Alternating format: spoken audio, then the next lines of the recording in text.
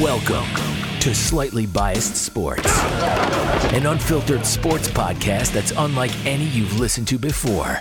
They speak the truth and aren't afraid to hurt some feelings.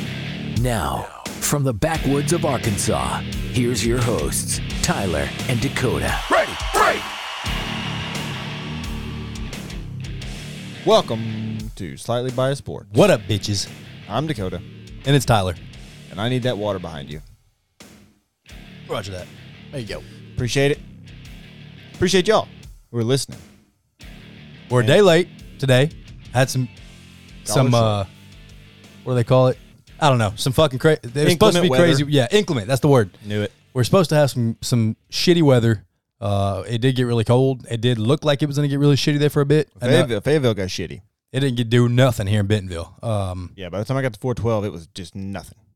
So we decided to push it over because we knew our recording would roll late into the night. Dakota might get stuck with some shit weather because he drove the car. Yep. So he might get stuck in some real shit on his way home. Those of y'all who go to Pea Ridge frequently, you know the hills, you know the roads. It ain't a place you want to be in shit weather. No, not in a car. So we pushed it back a day. We're here a day late. We apologize for that. Thank y'all for coming into it. It is always cool when tune people in. ask why there's no show. Yeah, it is. Like, it means you were looking forward to it and you planned to listen to it, and we let you down. We apologize, but here we are. We're here. Surprise. And we got some cool shit for y'all today, too. That's good stuff. We got an interview with a former University of Arkansas offensive lineman, Bray Cook. Current head coach of the Pea Ridge Blackhawks football team. That hits home to us. Shout out. Shout out to Pea Ridge. It would appear Pea Ridge has their guy. This interview was fucking awesome. I like that dude. Dude is so fucking cool. It was a cool interview for the connection between Arkansas and Pea Ridge. Absolutely. I like that dude. Yeah, that dude is actually a genuinely awesome dude. People talk about Pittman and him wanting to be there and everybody wanting to play for him. Very similar vibes with Bray. All y'all on Twitter saw Bray Cook post up that picture with Sam Pittman and Kendall Browse the other day. We asked him about that. We asked him about his days in Arkansas. We asked him about, we wanted to get to know Bray Cook. He's the head coach of our Pea Ridge Blackhawks, boys. Absolutely. He was the number one ranked lineman number one ranked recruit out of the state of Arkansas. A top 150 recruit, number 6 overall offensive lineman. Dude was real deal. Straight out of Harbor in Springdale, 7A school. Me and Dakota went to a fucking 2A school. When we were in school, it was 2 fucking A. I think 7A when we is got max. done, it was like 4A. But that was When we finished, it was big 4A. time. But we thought we were up there with the big dogs then. Oh, I forgot to fucking ask him about Shiloh. Should have done that. That's a miss. But we're gonna talk about some Arkansas shit up front, and then we're gonna put in the Bray Cook interview. All Arkansas fans who are listening, you are gonna fucking enjoy this. Any non-Arkansas fans, you're gonna enjoy this interview. Yeah, any college football fan. For you will sure. enjoy it. This dude was super well spoken, very, very smart individual, and a very large individual. Did not realize his size until he came onto the screen. He's a big old boy. I mean, he was a lineman. Yeah, about 6'5", about 320 big. Big old boy. So it's awesome. Any non-Arkansas fan, you're still going to fucking love that interview. So Pretty good insight into the recruiting process of a highly touted individual. So that was cool. when you got a guy that's recruited by Arkansas, Alabama, Auburn, freaking you name it, he was recruited by everywhere he went, he got an offer. So he's a big time. He was a big time recruit, big time college player. You guys are really going to fucking love that interview. Greatly appreciate his time. Yes, abso-fucking-lutely. Appreciate the hell out of you. We got that. We got college basketball, specifically Arkansas. After the break cooks, when we'll be tying in Yeah. the actual overall sports world stuff that Dakota's about to talk about. Correct. So stick through the break cook interview, and you'll hear Regularly scheduled programming. Yes. We got Arkansas basketball to talk about. We got some unfortunate news in Arkansas baseball to talk about. Real bad. We got some transfers to talk about in Arkansas football and throughout the SEC. I have wrote down the top 8 programs. Any of the SEC schools, I wrote down who the transfers were. We got a list of transfers here, rankings for the SEC schools. After the transfer, just the transfer portal rankings. So we've got all that stuff wrote down to talk about here. We'll have that too. Mm-hmm. We got a big UFC fight this weekend. I don't care about it. Oh, you should. It's the NFL playoffs. I don't give a fuck about nothing else. We got a lot of NFL stuff to talk about. A lot of what? NFL. NFL. And then we got a treat for you in this episode. It will be immediately after the break cook interview will be this treat. We enjoy shooting the shit. All of the stuff that usually derails this show accidentally we have decided to do on purpose. Yeah, we like to be a little. The whole thing about this show when we first started it was we wanted to do something different. We wanted it to be like a sit around the campfire, how it is whenever you sit around the campfire with your boys and just throw back some brews and just bullshit about sports. That's how we wanted this approach to be. That's why you hear us laid back, chill, calm, talking about sports. We wanted a different approach than what you get from the ESPNs and all those other nonsense places. Bingo. So we got something that's probably going to tickle y'all's fancies. We got some funny shit to discuss right after the break, Cook. We got a list. You know what? Just a list of actresses or musicians, anybody from our childhood that, as Dakota says, makes your front feel funny. We're talking about those celebrities that when you were a kid, you thought for some reason, I like that person and I don't know why. We're going to tell you there is something going on in my britches, and I do not know why. So we'll get to that. So we got a list of our. I don't know what Dakota's list goes. Mine goes to 10 with an honorable mention. Well, so I struggled because there was a clear number one, and then it kinda, I know who yours is. I just know it. I don't know if you do. Really? Really. Interesting. It's going to be exciting. Interesting. I can't wait. We have no idea what's on each other's We have list. not looked at each other's notes, nothing whatsoever. So stick through. As soon as the Break Cook interview is over with, we will go straight into our top list of back when we were kids and teenagers made us feel funny on our fronts. Feels funny. Feel funny on my front. We got a funny feeling front. That is a Reno 911 reference to anybody out there who wants to be like, what the fuck's wrong with these idiots? It is from Reno 911. What's wrong with us is none of your concern. Yeah, don't fucking worry about it. And we don't really have time to get into it. What we do have time to get into is this interview with Bray Cook. So enjoy. All right. We are here today with former number one offensive line recruit in the state of Arkansas. Number one overall player out of the state of Arkansas. But put some respect on that. My bad.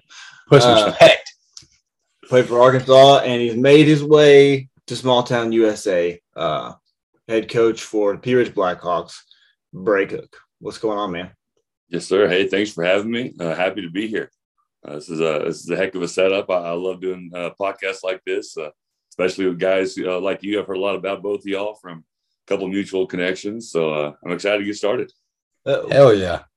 Yeah, I don't know what you've heard, but I guess good things. Yeah, of course. Let's talk a little bit about starting from, I guess, the beginning of the whole sporting career. Obviously, highly recruited coming into college. Chose Arkansas. Chose good choice. You chose right, for sure. Absolutely. So in that process, obviously being with the stature of your recruiting process, anybody else that you had serious consideration for going into college, or any close second, anything like that? Yeah. I was very fortunate to have a great junior high and high school coaching staff that was able to kind of get me into these positions to be recruited. So, none of these things wouldn't have happened without coaches like the ones that I had, which were the real deal. So very fortunate there. When my recruiting process started, I guess it would have been the spring of my sophomore year. The University of Tulsa offered me. Their O-line coach, Herb Hand, is now, he's been all over the country, been at Texas, been at Auburn, I believe now is at UCF. But he was my first offer going out of high school. Very fortunate to be able to do that out of a team camp that we went to, is the Harbor Wildcats. And then after that, it kind of just snowballed, I guess would be the word. I went to a camp over the summer that my offensive line coach took me to.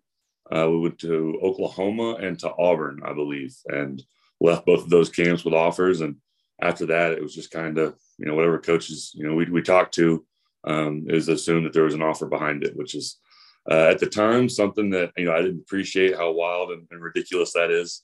But very fortunate to have a very exciting recruiting career, I guess, coming out of high school. But as far as a close second, I think it was Oklahoma was where I was headed there for a long time. And I really liked the coaches, like Norman, loved just the whole, thing about Oklahoma football. I went to the Battle of Bedlam with them and OSU. And that game was really what kind of stepped me back from it. This was the pinnacle football game for the Oklahoma Sooners. There's an incredible atmosphere, incredible game, I believe, at the time. I think Toby Keith and Kings of Leon were on the sideline, which was Damn. those pretty wild, situations to be in as a 16-year-old kid. But I didn't quite feel the love there that I felt at just a normal Arkansas game. And so when I went there, didn't kind of feel that intensity or that passion for it. I knew that Oklahoma wasn't the place for me, and that Arkansas was my home. Take that, Sooner fans out there. Derek, if you're listening, eat that. So cool connection there with Oklahoma coming to the SEC here pretty soon. How do you think that's going to go for those Big 12 teams that are coming into the SEC? It's an interesting move on their part. I imagine money is a big drive behind it, and really the only drive I can imagine. Yeah, absolutely. Lincoln Riley. Yeah. Lincoln Riley does agree with you. Yeah. So especially, you got a whole new coaching staff situation at Oklahoma, Texas, and the struggles that they've been through with the money and backing that they have really has been wild in itself. And so you look at them trying to join a much more intense schedule. Good luck. I'm excited to see what happens. Good luck. I think it helps Arkansas. I think it'll be fun. And again, those are two powerhouse programs that have a huge fan base and a lot of followers, and it'll be fun to kind of watch them integrate to the great SEC. Also, for all y'all listeners out there, what Bray just did is as they say, the old DC dip and twirl. He's going to pretend like he didn't just win a high school championship, and he's going to pretend he wasn't 6'5" and 300 pounds walking into a room. Of course, he's going to get a freaking offer. Come on now. Don't be so. I think you guys were runner-ups, or did you get to the semifinal your following year after you won it all back at Harbor? At Harbor, yeah. We won it my junior year. Beat Southside down in Little Rock, and then our senior year, I believe we lost to Bentonville at Bentonville in the semis. So we had we had some great players on that team. The class above mine was stacked. You got guys like Houston Pruitt, who's now a coach at Harbor. Yep. We got Ryan Luther, who was in my class, our quarterback. John Blake was the center I played with, is now the DFO for the University of Arkansas men's basketball team. So it's been fun to watch some of these guys and their journeys, but very talented football team that year. So something we highly anticipated you saying, well, my second would be Alabama. Yeah. So Sure. How the heck was that sit down? Because I mean, come on. You look at Alabama, it's the Goliath. So it's like, How was their pitch? How was their approach? I know they were in a different place at that time, but they were still, a top 5 team. How's Nick Saban's approach and like how he talks with you? Like how is all that? The biggest thing I remember from recruiting with Alabama was I went into his office, and he's got a button there on his desk, and he just touches it, and the giant, massive door that you just walk through just slams closed. And it's the most intense situation. It's you, him, this door closes, and it's on. So it was an intense situation, an intense, human being in Nick Saban. But for Alabama, it just didn't feel right. It was one of those things that they've got all the flashing lights. You're going to win championships there. You're going to be successful. You're going to have a shot at going to the NFL. But for me, it was playing for something that I loved, and that was Fayetteville. But Alabama was up there. Obviously, it was hard for them not to be. There really is no reason not to go to the University of Alabama as a recruit, especially, when I was being recruited. Let's walk that back a little bit. Sure. No, absolutely. So you go to Arkansas, and did you know that you wanted to be a coach? Was it something you always been interested in, or did that just kind of happen? That just totally happened. It was something where I came back after my NFL career that lasted about 7 days. Went up there, got hurt, got spit back out, which was incredible to say I was there and did it. But I knew. Is that what happened? You got hurt? Yeah. I had an injury, a lower back disc that completely got destroyed, disintegrated basically. So I had to come back, have surgery on that. I ended up a couple months later tearing my patella tendon in a freak accident that in the NFL, if it would have happened during a game or something, it would have been way worse. So found out pretty quickly it wasn't for me. But when I came back and I was doing my rehab here at Arkansas, University of Arkansas, Coach Bielema offered me a coaching job. And he also offered me the chance to coach one of the summer camps. And that's really where I kind of fell in love with it. And then with that opportunity coming to be a graduate assistant, I kind of knew this is what I wanted to do. So Coach Bealham was really the one that pushed me this direction. And I'm thankful for it every day. Hell yeah. Absolutely. So our time, so the facilities that Pea Ridge has now, like that was all we saw of that in when we were in school was a little model in the gym that was, this is going to be next year. And then we graduate and it's like monument. It's colossal. It is very impressive. I don't know how familiar you are with what the field looked like before that. The old Pea Bowl. I've heard stories. Yeah. What's it on Black Street now there? You head on down to Black Street. Go take a look at what that. Yeah. I've been meaning to. I need to go check it out. You got to. It's awesome. Yeah. So walking, I mean, you come in to have would you start as a strength and conditioning coach or was it offensive line coach at Pea Ridge?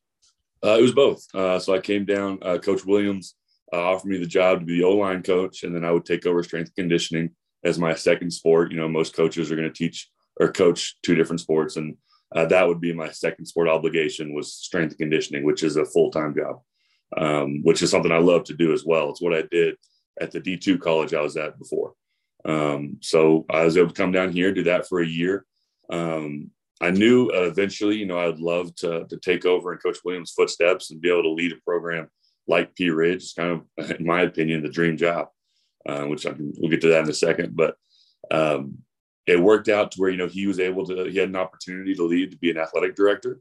And so it happened a lot quicker than I anticipated, but I think it worked out how it was supposed to. And, you know, I'm very fortunate to be where we are. And like you said, the facilities at Pea Ridge right now are top notch, and they're getting better. We were actually about to talk to the school board about hopefully approving a plan for a new weight room, which should be, if everything goes well, hopefully done by July of this year. Dang. Which is a huge deal. They actually just finished last week in closing our weight room that's on the second floor of that indoor.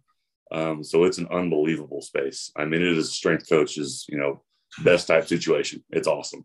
So we're really excited to get the rest of this hopefully done, and it will really be a difference maker for our kids, not just our seniors, but our junior high kids, our seventh graders, any youth sports that we can work with to get in there. I mean, it's a complete game changer.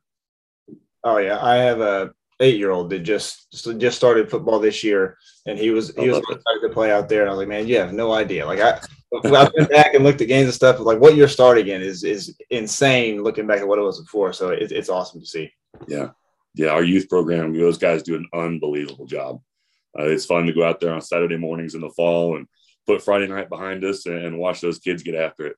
And that place is packed on Saturday mornings. It's really cool. Yeah. It's a really cool deal. Yeah. Is there still any ritual or anything like, I don't know, like for instance, back when we played back, we weren't anything special or nothing, but like every Friday morning we would go to Black Hawk Grill. All the football players would go to Black Hawk Grill. We get a free milkshake, a free burger before every game. And then you do a walk down to the field. Is there anything like that still at Pea Ridge, like a little tradition that all the players do? Yeah. So one of the things that we do, and we had to kind of slow it down during the pandemic year, but we were able to get back to it this last year, was that our moms and dads cook our breakfast every game day morning, and they bring in our pregame meal.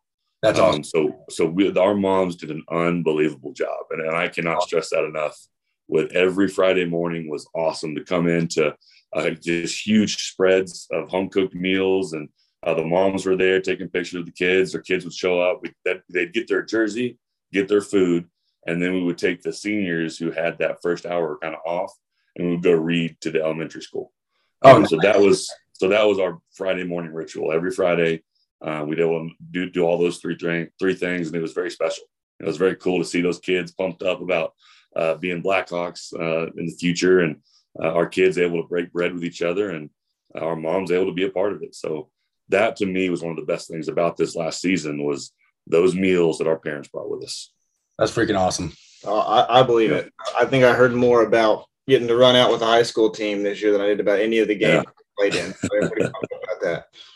Yeah, good. That was also very cool to have those kids running out behind them. They were freaking pumped. It was awesome to watch them. They'd be in the indoor, and you know, obviously they're excited. And we got some guys trying to focus in for the game, some guys trying to, you know, be loose, and every player has their own pregame ritual. And then you got about 30 to 40 youth sports kids just losing their minds. It was a fun indoor situation for that hour before kickoff. Yeah. So you said something about, pregame traditions and rituals and stuff. When you were in college, did you have any? I didn't. Man, the only tradition I had, and it was, stupid. I don't know why. I think on a Friday night by my freshman year, I fell asleep to a Mumford & Sons album on the flight. And so that became my tradition. So on Fridays, nothing but Mumford & Sons. We're going to chill. We're going to tone it down. And then Saturday we let loose. But that still is true today. So if it's a Thursday night, I'm Mumford & Sons only. I don't know why. Freaking way. Hey, traditions, rituals, superstitions are only done if they don't work. So exactly. Yeah. So I'm not about to stop it now. Exactly. You you talked about Mumford & Sons. I can't get over it. You talked about Bielema a little bit. You obviously had some great coaches in high school. What do you think you took from those coaches that you had throughout your career that you use now? Yeah, I'd say the first real memorable coaching advice that I got was by Coach Matthews at Southwest, and he looked at me and he said, "You are sitting on a gold mine, treating it like a mine of tin." And at the time, I'm like, what the heck does this mean? Whatever, walk out. And that saying has stuck with me since, I don't know what year I was in junior high. I mean, 2008, 2007, maybe. Mm-hmm. But it meant so much to me. And the more I thought about it was, I might have an ability, or I might have a gift, or I might have this support team. That could be the gold mine I'm sitting on. And if I'm not going to appreciate that and give my best effort with what I've been given, then, what am I doing to the people around me? So that's something that really stuck with me. And that's something I've told a couple of our players, like, hey, man, you have an incredible, family supporting you. You have talent, but you're going to go waste it in the classroom by not paying attention or coming in with bad grades. You're not going to be eligible next year, right? Are you going to do things in the weight room to skip reps when you've got these people pushing you and so many people on your team? That to me is the best coaching advice I've ever received. But behind, with Coach Matthews, Coach Strubing was my offensive line coach at Harbor. An unbelievable human being, great coach, but an incredible leader off the field. And that's what I took from him was, if you don't have your things in order off the field, you're not going to be successful on it unless you're a freak NFL athlete, whatever. Right. You go screw around, have fun. But for the majority of everyone, you got to get your things in order before you can really excel, how you're meant to. So that was something I got from my high school coaches, Coach Strubing and Coach Wood.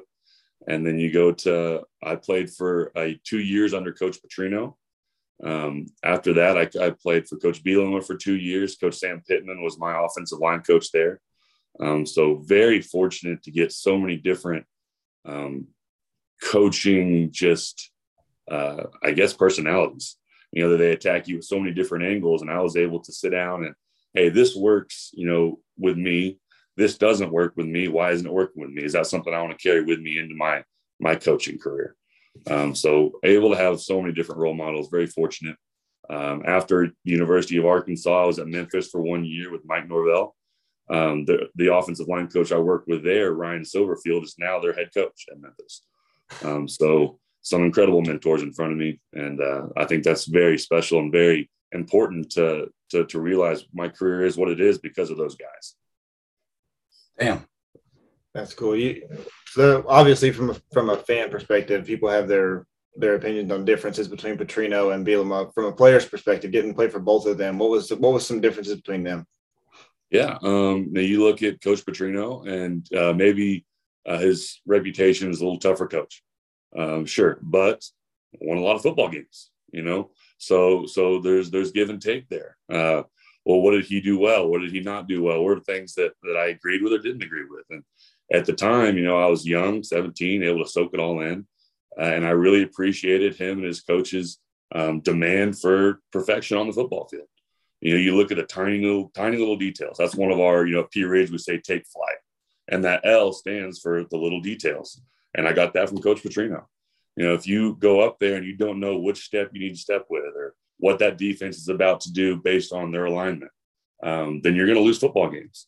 So I appreciated their commitment to the time they put into game planning, to film watching, and teaching us.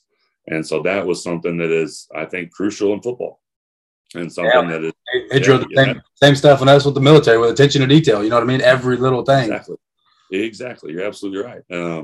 And so there's that portion of it. And then you got Coach Bielema, who is puts in the same amount of intensity, but it's a different kind of intensity. Now, for example, Coach Pittman, you're seeing it right now. You know, the kid, why are our players playing so well? It's because they want to. It's because they want to play hard for these coaches. When you got a coach like Sam Pittman or Coach Bielema, you want to play for that dude, right? Because you know he cares about you and loves you. And that's something that we bring into our flight as well. That F stands for family for a reason. It's you got to be a brotherhood. You got to care about each other. Because if you don't, you know, it's going to show up on the field, right? You're not going to do those little things that you know your brothers are depending on you for. And I would imagine, I'm not a military guy. I've got a lot of friends who are, but I would imagine there's a lot of that in there as well. Oh yeah. You got to depend on your brother. Damn. Sure. So you had mentioned a little bit ago. And if you don't pay attention to those little things, you'll end up like us back when we were in Pea Ridge, and you'll wind up winless. So exactly. You had mentioned Pea Ridge kind of being a dream job for you. You want to elaborate on that a little bit? Yes, please do. Yeah, absolutely. For me, a place like Pea Ridge is kind of a hidden gem. You know, it's special in the fact that on the football field that you are aligned vertically 12th grade through our youth sports. We have a great relationship. You know, we're able to talk about the same things. That flight is for that whole program, right? We want all of our kids, as soon as they come in, we've got our 6th graders coming in right now, working on this in the afternoon about flight, teaching them what that family means, teaching them that the intensity, the grades, the hard work, and the toughness. Those are the pillars of our program. And so we're able to work with them, you know, 6th grade and up. And then they're able to sprinkle a little bit in the youth sports. Whereas other places, that's not quite the case. You know, you've got whole different things going. I know there's a lot of push to unify a lot of those sports around the state of Arkansas. But Pea Ridge, we got that rolling right now. And then you look at the geographics of being east of Bentonville. You know, Bentonville flows west into Bentonville West very quickly and is rapidly growing. And now we're seeing a lot of that coming east.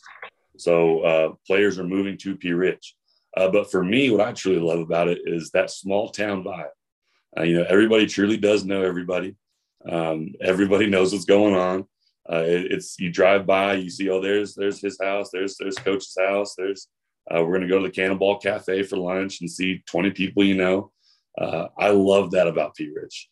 And I think that's what makes it special, is that, and then we only saw that, you know, further, you know, proven in the moms bringing those breakfasts in. That's not something you get everywhere. And it's such a cool deal. Miss Anderson was in charge of it this year. She did an unbelievable job and continues to do an unbelievable job. We're working with her and Creekside Wedding Venue and the Cottons to get us a football banquet put together.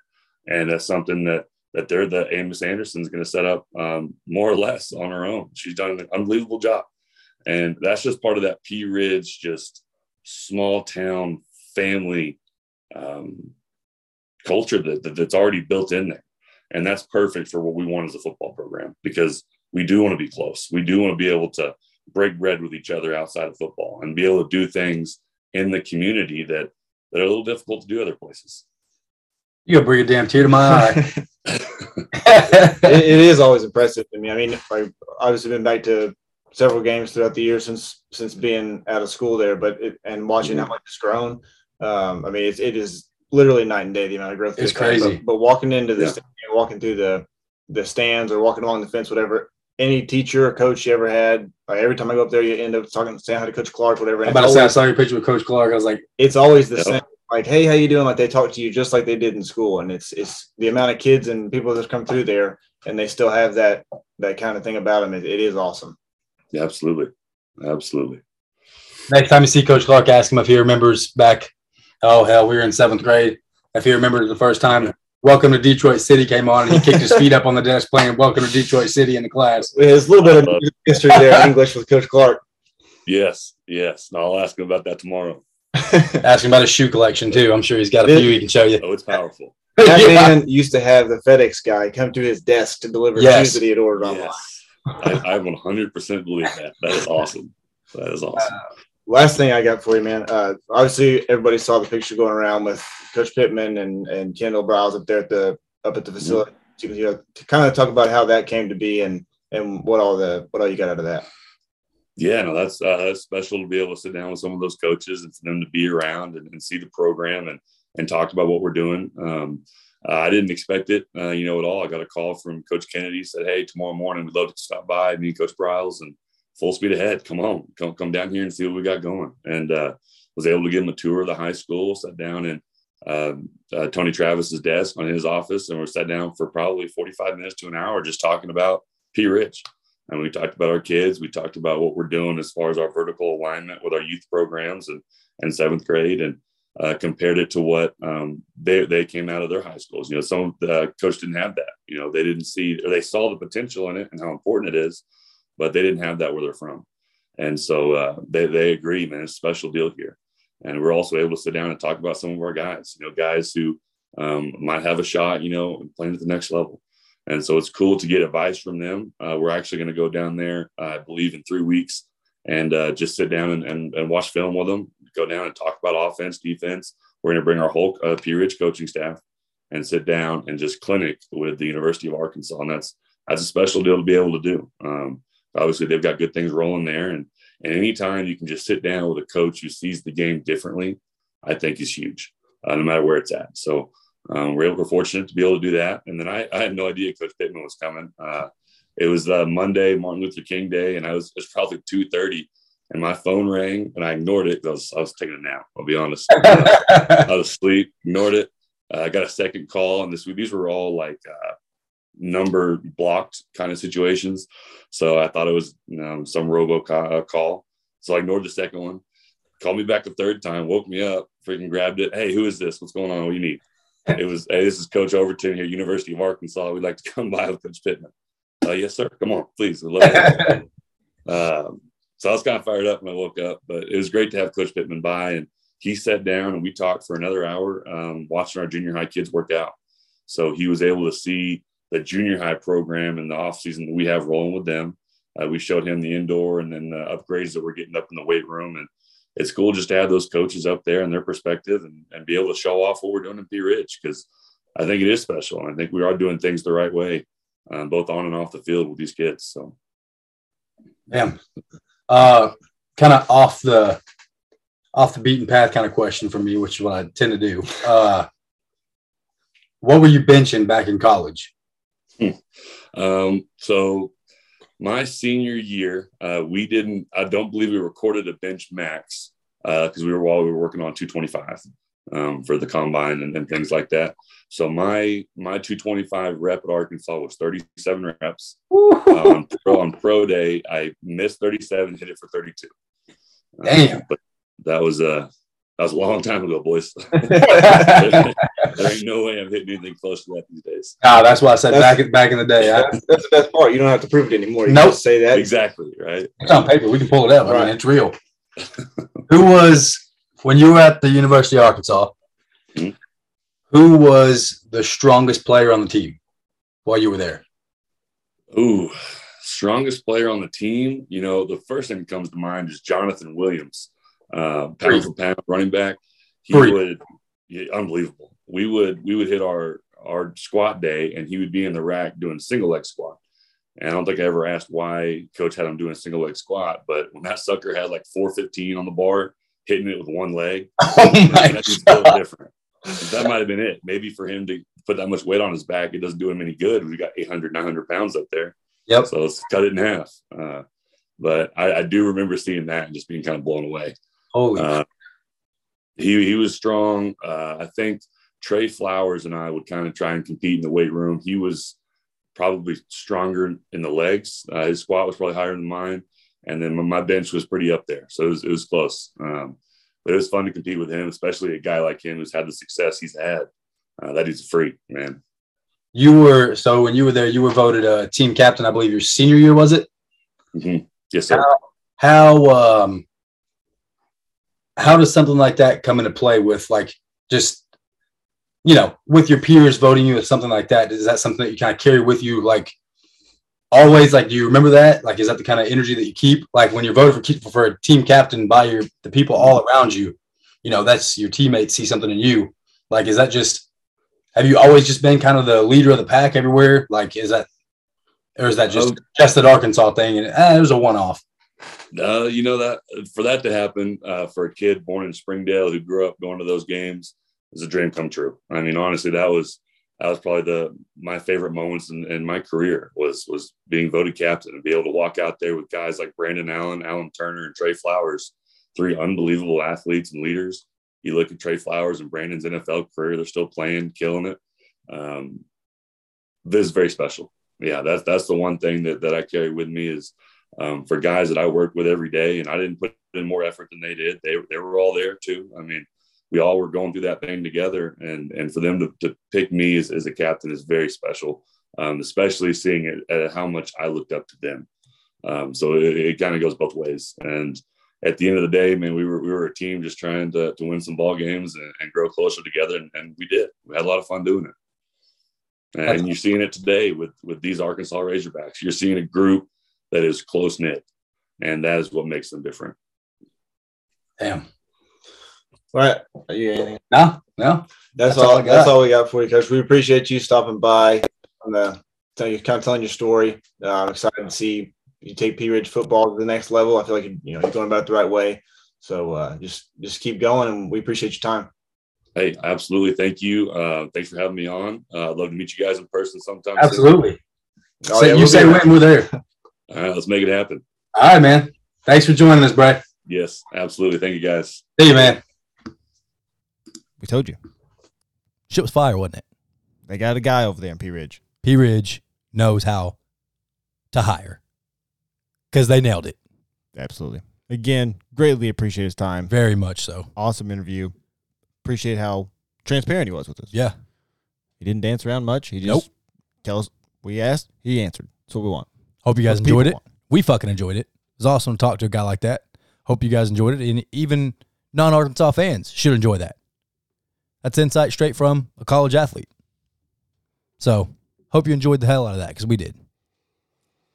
Now, let's talk some sports. Arkansas basketball. Arkansas basketball. We have a streak that is alive and well, and it's a win streak. And we also have another streak that's dead.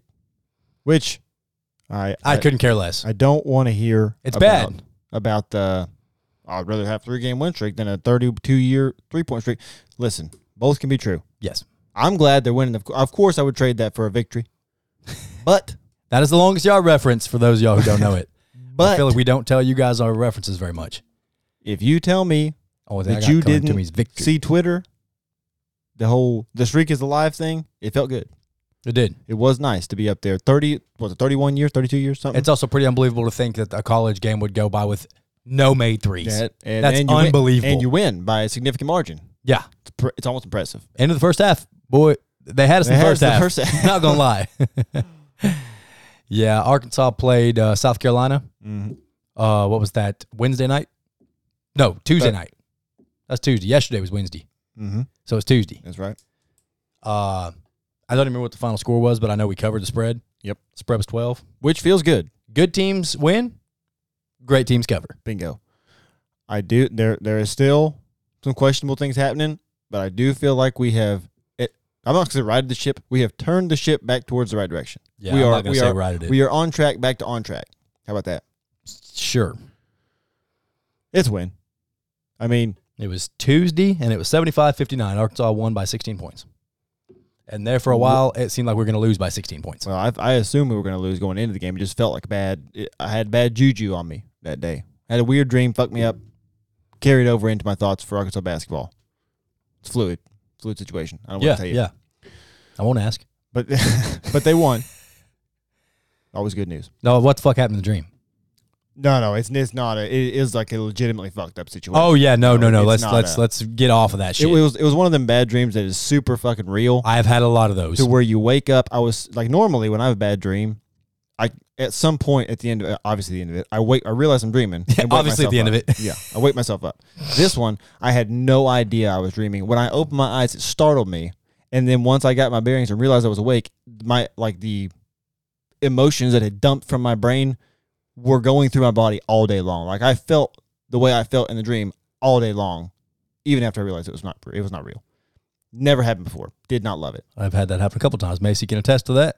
I've woke up literally hyperventilating from some real fuck shit. Well, that, yes. I mean, I mean like waking up and thinking it was 100% real. It actually happened, and then you wake up and it's like, oh my fucking God. Like all the emotions are still front and center in my head, but I'm in the darkness just looking at nothing like, what the fuck? Oh, fuck. But I mean, like, I've never had the lingering effects thing like you my, though. my feeling depressed all day for something I knew was not real was new, and I hope to never do yeah. again. Yeah, that's not good. I have had a couple of those too, but we'll talk about those. But That's never a good situation. No, it's a bad deal. While we're on Arkansas, Yes. before we get in depth with transfers and such, Before we say how terrible Connor Vanover is. do you have more on the basketball game? I just wanted to talk about, I don't know how we won, and I don't know how we won by that much. Well, that's what I'm saying. I don't either. I don't know what happened. With no made threes, that margin of victory, Jalen Williams is starting to shut me up. yes, he is. He started off hot that game. H.O. motherfucking T hot. I'm talking about H.O. motherfucking, that is a reference to Dakota, the night that one of our buddies about crisped himself to death. No. Okay, to death, yes, about. He did crisp himself. Yes. We had somebody get so drunk at a wedding for one of our friends that he thought he could run through the fire in DC loafers. This is not a campfire. This is a giant bonfire. Whatever the size of your bedroom is, I feel like it's a fair scale. Yes, it was enormous. I still have video of it. Yeah, this said individual is known for doing some outlandish things. Ran straight into the fire. His ankle rolled, and he fell right in the middle of 10-foot fucking flames. Yeah, it was a bad deal. And went unconscious after he fell into the fire. He's okay. He's good now. He's good all now. right. Important to say. But that's that. From that night, Dakota was so drunk, he stood next to the fire and said, "Boy, that motherfucker's H.O. motherfucking T hot." And I still have that on film, and it's fucking hilarious. I will hold that near and dear. that was a the fantastic reference, video. The temperature of the fire. The temperature. Long walk for a short glass of water. I know. I'm sorry, Absolutely. It was but necessary. other than that, Yeah, the backstory. Oh, that's fun. Love that. What happened? God bless America. deleted Other your than that, Jalen Williams led the team in 19 points. Mm-hmm. Pretty fucking great. He was getting M1s every goddamn 4 seconds. He was getting fouled for the first 6 possessions. He was fouled on every possession. Pretty unbelievable energy. 19 points, 9 rebounds. I mean, you love to see that. Other than that, it was not good from anybody else.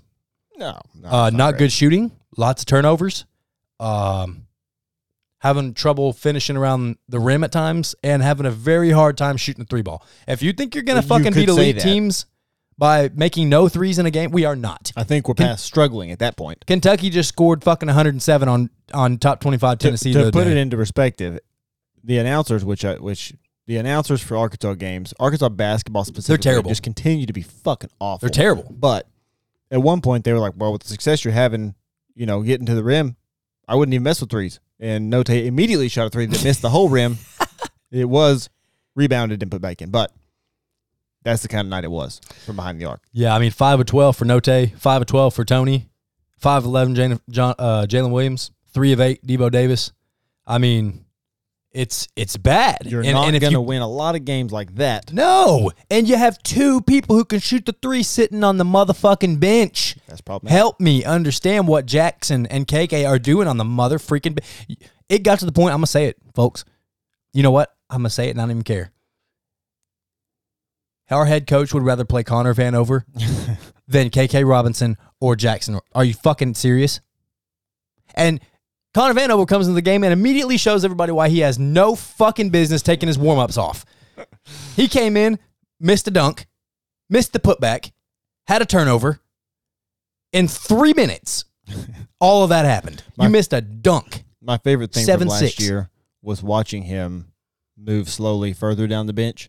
And I know it was COVID, so the bench was spread out. But when it got to I think it was the SEC tournament, when there was like 5 feet in between seats, he was so far down there that he was almost in the crowd. He was off the camera shot from every cut they had to the bench. That's where he belongs. He was not. He had his warm-ups on, his mask on, and he was not even a bit He sweaty. stinks. Good hair. No, He had not good hair. He had good hair because he hadn't moved from that seat. He stinks.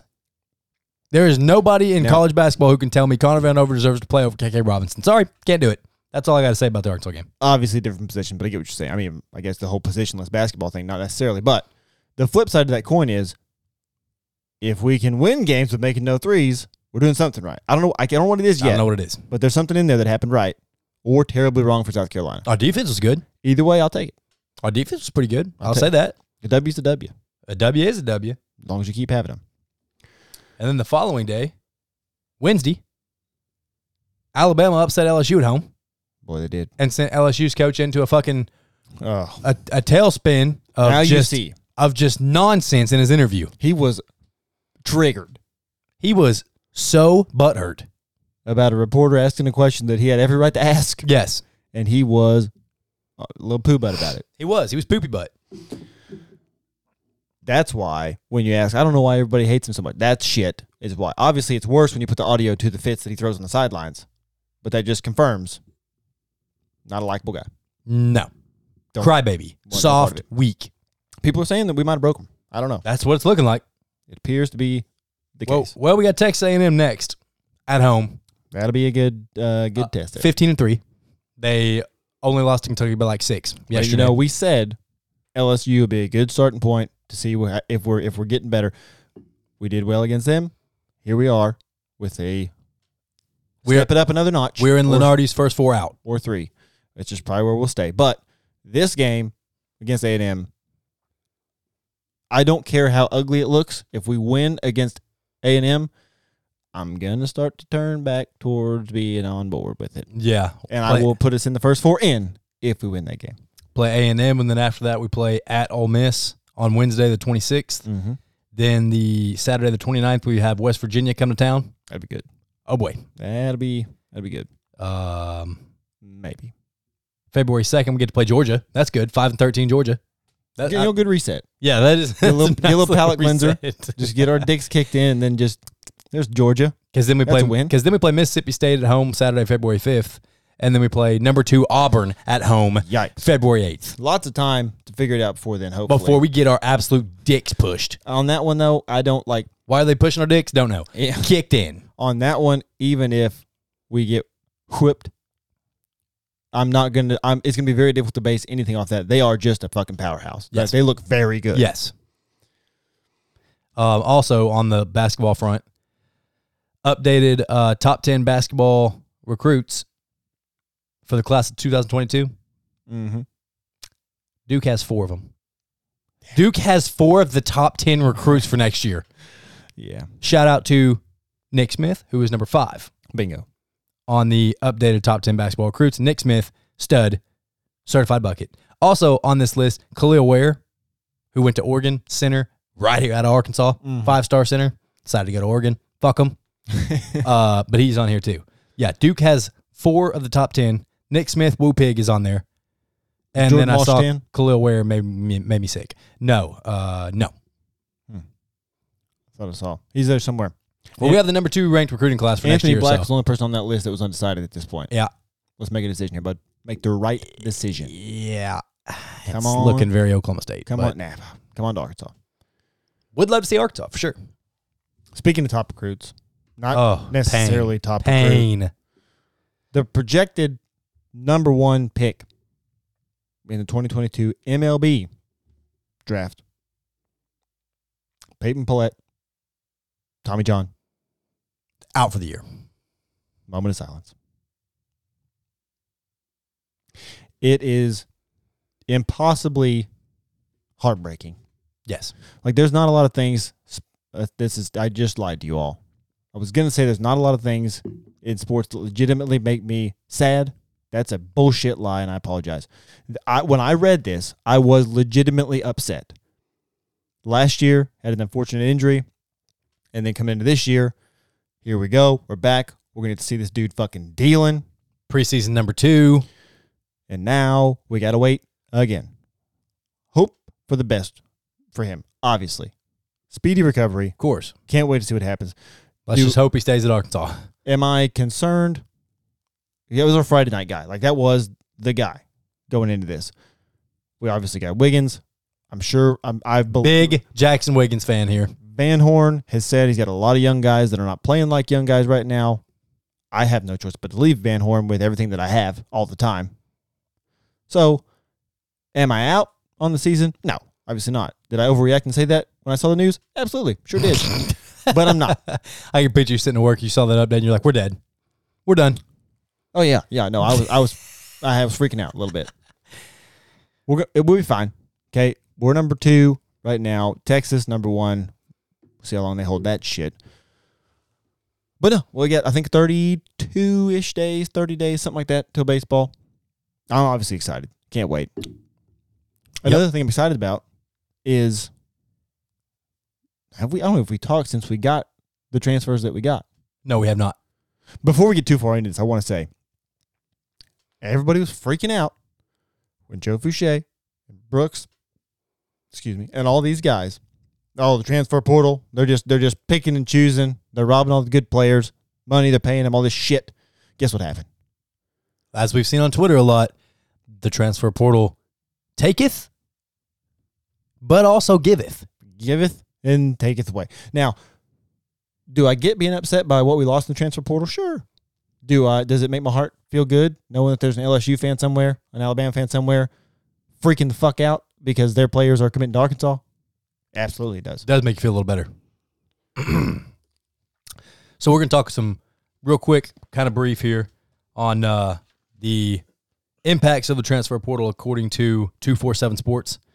We're going to talk about I wrote down the rankings of the transfer portal rankings of each school in the SEC. I also added OU and Texas because they're soon to join the SEC, so I want to see, we need to start learning, we need to start getting insight on the enemy. We need to learn how they operate so that we can destroy them. Well, that they need to learn. That is psychological warfare.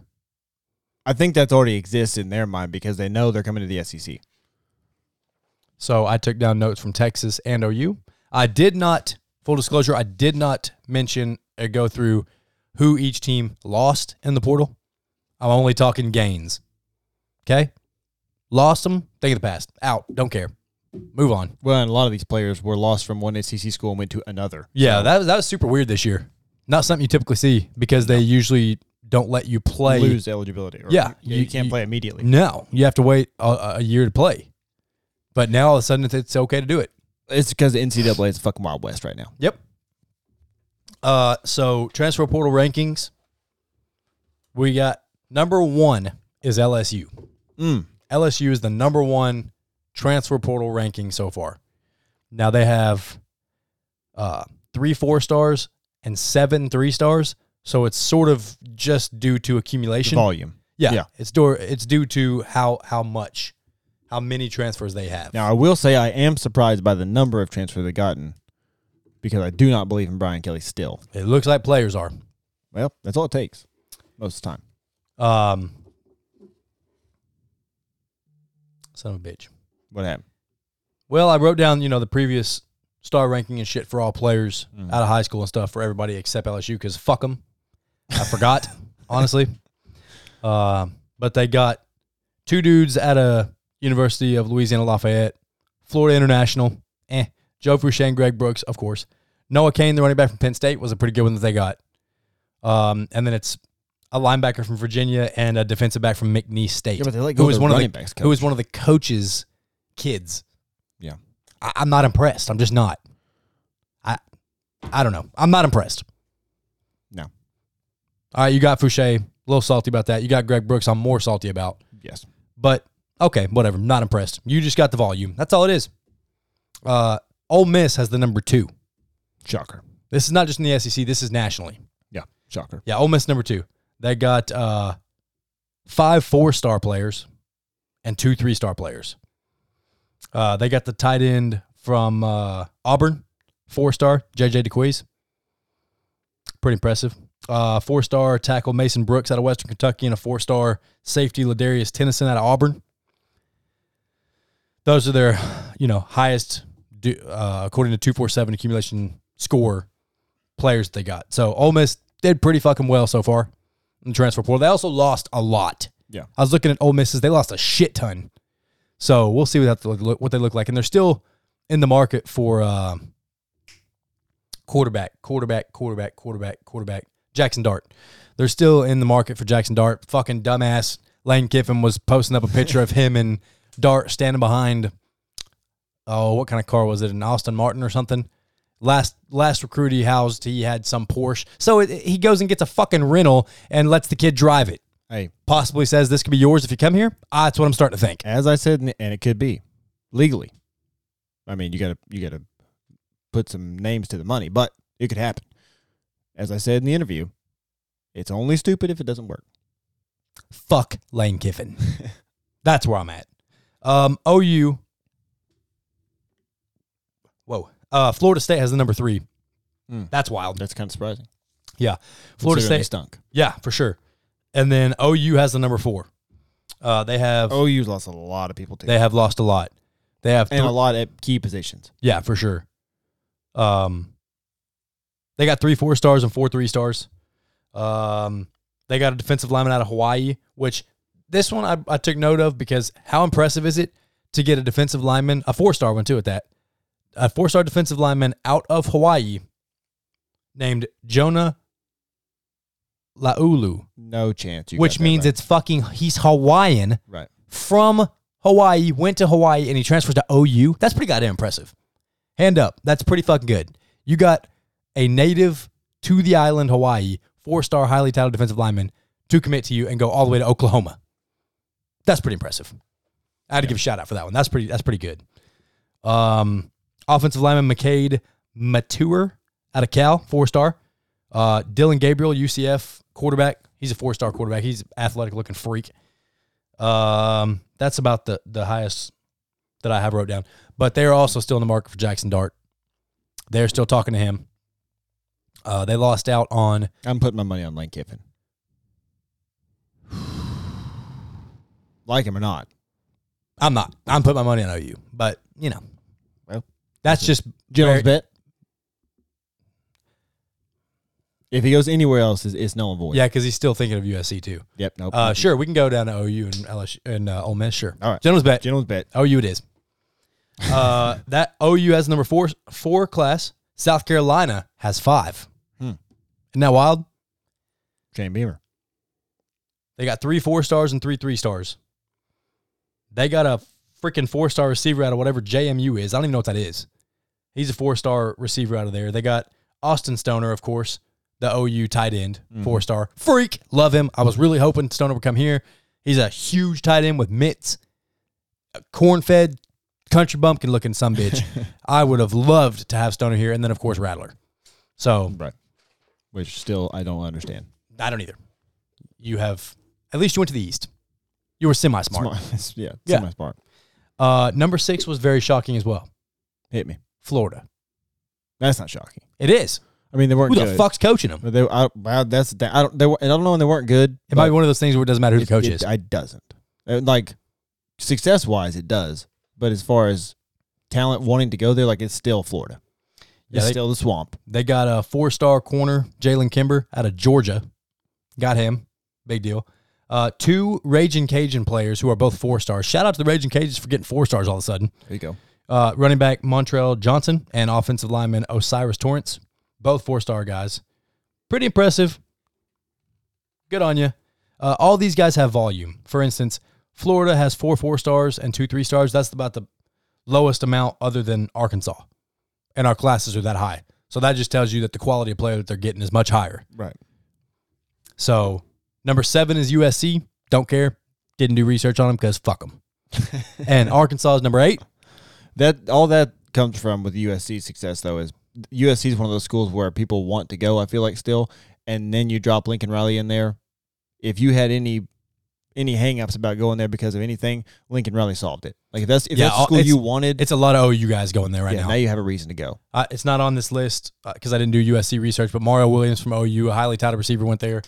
Caleb Williams might. Yeah, he might. A cornerback out of OU, a 4-star dude. He bounced to USC. Like, I mean, they're Which all, is kind of wild when you think about it. I know that Lincoln Riley was your coach and all that, but if you're a defensive back or a defensive player in general at OU and Why you the get fuck you would get you go to the- Venables, yeah, I don't understand. you would think you would have something to learn from him. But Yeah. I don't know. So Arkansas's 8th with 4 4-stars and 1 3-star, and we're ranked 8th. And one was a 5-star and got bumped as soon as he came to Arkansas. 2 got bumped. Oh, sorry, 2 of them. Jaden Hazelwood from OU got bumped down to a 4-star. That's correct. And so did linebacker Drew Sanders. Both got bumped down to 4 stars. Both composite scores of over 90 and got bumped down to a 4-star. They Whatever. thought if they're choosing Arkansas, they can't be that good. No, they got to stink. We got cornerback Dwight McLaughlin from LSU, 4-star.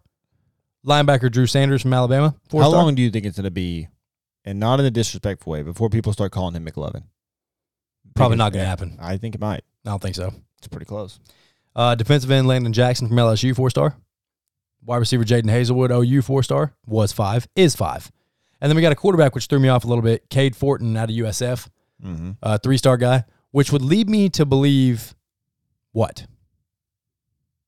We have no idea. Hornsby's going to receiver. Who is? Well, that maybe. I don't know. That's where he should be. Like I think that He will get the ball all the time. He will get shine. He will start, and he will have an immediate impact. it's very. I mean, obviously, We have different Lucas situations. Coley on the fucking bench. Obviously, different situations because of the position and the amount of time he didn't play. But it's very similar to the Tebow conversation. Like everybody assumed, why didn't he go play tight end? Maybe he can't fucking catch. That's possible. And I don't know if Hornsby can catch or not. I mean, But Hornsby can't he's an throw. athletic freak. Can't throw. But if he can catch, you know what? If for no other reason, use him for your fucking wide receiver pass. You want to do a double pass, Kendall? You have a fucking previous quarterback on your roster. Maybe try that. I would just start a receiver with, I'd put him out there with fucking Hazelwood. Call it good. You get some screens over to fucking Malik Hornsby. That sumbitch has the potential to take it to the He's house. got wheels He got the wheels. and the wiggle. Yes. We'll see what else happens. Another corner out of Georgia, or a receiver out of Georgia, also just hit the transfer portal yesterday. He had 600 yards and like 7 touchdowns, so he's a pretty well-known dude out of Georgia. Hopefully we could land him too. Arizona is 9. Georgia Tech is 10. Indiana is 11. All 3 of those schools surprised the fuck out of me. And Texas is number 12. Now, they're solely number 12. It only shows 3 transfers they've gotten. 1 5-star, a 4-star, and a 3-star. But that 5-star, Quinn Ewers from Ohio State, the number 1 overall player. A motherfucking certified stud. They'll squander it. And also Texas, like Derek said to me the other day, Texas always fucks up with getting their quarterbacks. It never really works out to their full potential. This one is a guy from Ohio State who knows how to pick quarterbacks in college. Ewers is a freak. And he has a mullet. Well, He's a stud. So did the Shants. You didn't like them. Well, the shots suck. Maybe he will at Texas too. You don't beat up at FCS schools and then get I don't to think pretend Texas's like you're problem elite. has ever been finding talent. It's knowing what to do with it. With it, yes, correct. But Sam Ewers, I don't think there's anything you have to fucking worry about there. He's a fucking G. You can be right. Oh, I am And 100% Texas right is about Sam Ewers. fantastic. Well, I agree, but Texas's success What is still up to success? them. Exactly my point. Like when? Welcome to your poor choices. For the rest of the SEC, Alabama is 29 because they have enough in-house talent they don't fucking care. Yeah. Kentucky, 33. Missouri, 37. Mississippi State, 44. Tennessee, 45. Texas A&M, 85th. And Vanderbilt, 111th. A&M did fine with their recruit class. Oh, yeah, they sure did. They sure did. They're not concerned. Several McDonald's bags full of cash. They're not concerned with transfers at this time. And Vanderbilt just doesn't ever try at anything. So, except baseball and basketball Baseball. and athletics. Or, sorry, not athletics, academics. Pretty sure their softball's good too. Is it time? I think it's fucking time, boys. We blue buttoning? Blue button. Oh, that's how I know it's about to be good. We got a blue button. Favorite button for maybe favorite segment. Yes. We told y'all we were going to shoot the shit, get down to earth, and open up a little bit and tell y'all about ourselves. I can't It's wait time. to hear how this goes. It's time. We got top, let's just call it celebrities. It was movie Public stars, figures. TV shows, singers And I just want to hear your dirty mouth say the rest of it. that make your front feel funny. If y'all don't know the Reno 911 reference, get out a little more often and look it up. And I don't know where that came from. Like I didn't just. It's the male lesbian Reno cop. 911 is not at the forefront of my brain. It's the male lesbian looking. Sorry, my papa used to call gay people male lesbians. He was from a different era, a different time, and very fucking blunt with shit. But he it's the chick with the dude haircut. I didn't watch much Reno 911 either, but she has short ass hair. She's tall and not very attractive looking, and she jumped on the back of one of the officers, and he started running with her piggyback, and she was like, "Oh, this feels funny on my front." So it came out, That's but what it it's fits. from. It fits the topic we're talking It does about. fit. Y'all are So- gonna enjoy the fuck out of this. Grab your fucking popcorn. My hope for this segment is that people are listening and they're going like, they're waiting for somebody's name to be dropped, and when it comes out, like, yes, that's what I'm talking about. Yes, we're talking back when we were. Now, to put in perspective, we're both 29.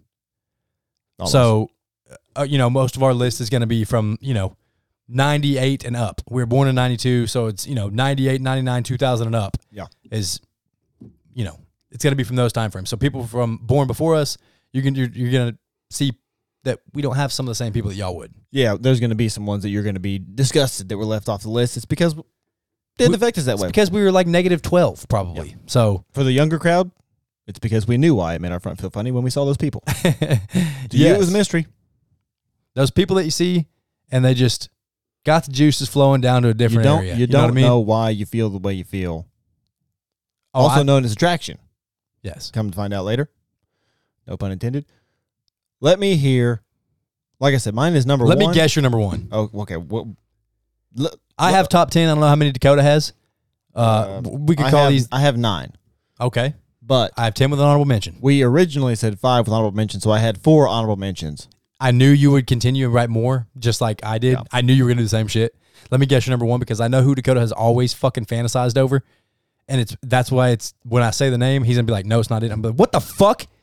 He has always fantasized about it, and he already knows who I'm talking about. I guarantee you. It's because of the time, because that obviously came up, but I think that was when I was old enough. Who am I thinking? Jessica Alba. No. Is the one that that is my Christina Aguilera. number one. So that was going to be my number 10 since you came up with 10. I immediately in my head was like, I'll put that on there. But I'm not talking about Christina Aguilera as He's talking about dirty, I'm talking about filthy. Xtina with the dreads. Oh, yeah. Yeah. That's on Back there, on MTV for sure. Cribs. For sure. Yes. That's not number 1 though. Wow. Okay. I am fucking Number on pins 1 and needles over here. from a Excuse me. TV show. Okay. I guess a movie as well. Okay. The Pink Ranger, Kimberly. I'm never going to understand it. I promise you, I didn't watch there much Power are a Rangers. ton of people out there that do understand it, and she was a bombshell. I feel like you only know that now because your kids watch it and you know who they are. Absolutely not. I Okay. fucked with Power Rangers hard. Dakota looked so goddamn mad that I said Tommy that. was my hero. At the fucking when they became the White Ranger, get out of here. I never once ever watched that show in my You're life. fucking up. You can watch it now. Ever. It's kind of corny. but Ever. It was fantastic at the time. Number 1, My number one, hit me. Britney Spears. Also on the list. I wouldn't even. Yeah. You're talking about Hit Me Baby One More Time. Correct. Britney Spears. Oops, I Did It Again. Red jumpsuit. Correct. Britney Spears. Correct. Red leather pants and a what do you call that? Just a little fucking, I don't know, like a bikini top. Like that kind of Britney Spears. Oh, she was so bad.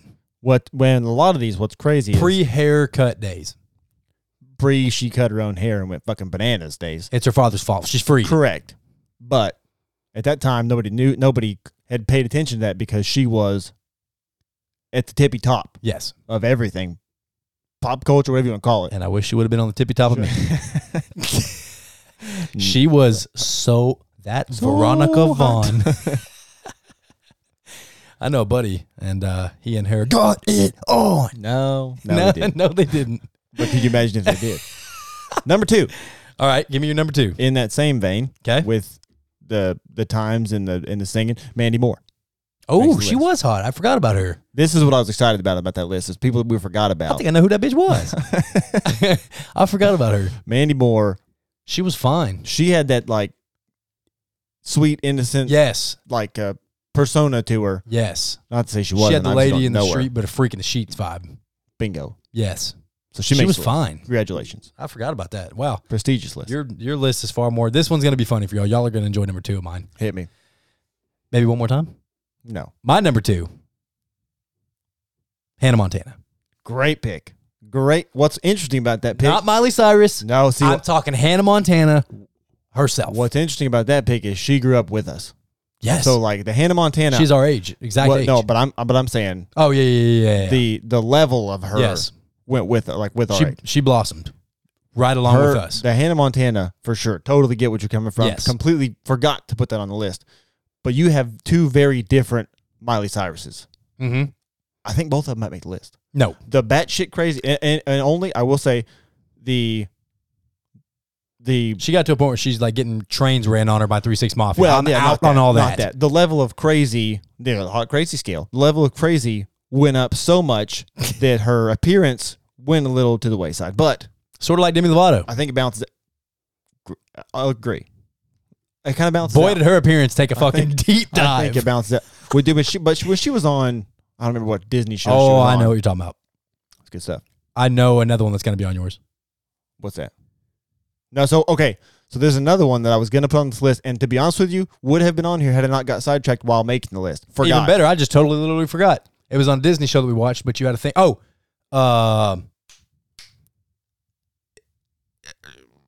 It Come is on. is the chick that dated fucking Wizards of Waverly Place is from where she's from. Selena Gomez. Selena Gomez. She's got to be on yours. No, she's not. Unbelievable. Everything But- I knew about Dakota is completely false. Good pick. Okay, I thought you were going to go okay. Ashley Tisdale from Sweet Life of Zach and Cody. I had forgot all about her until now. That's a good one. That is a good one. Also, Hillary Duff.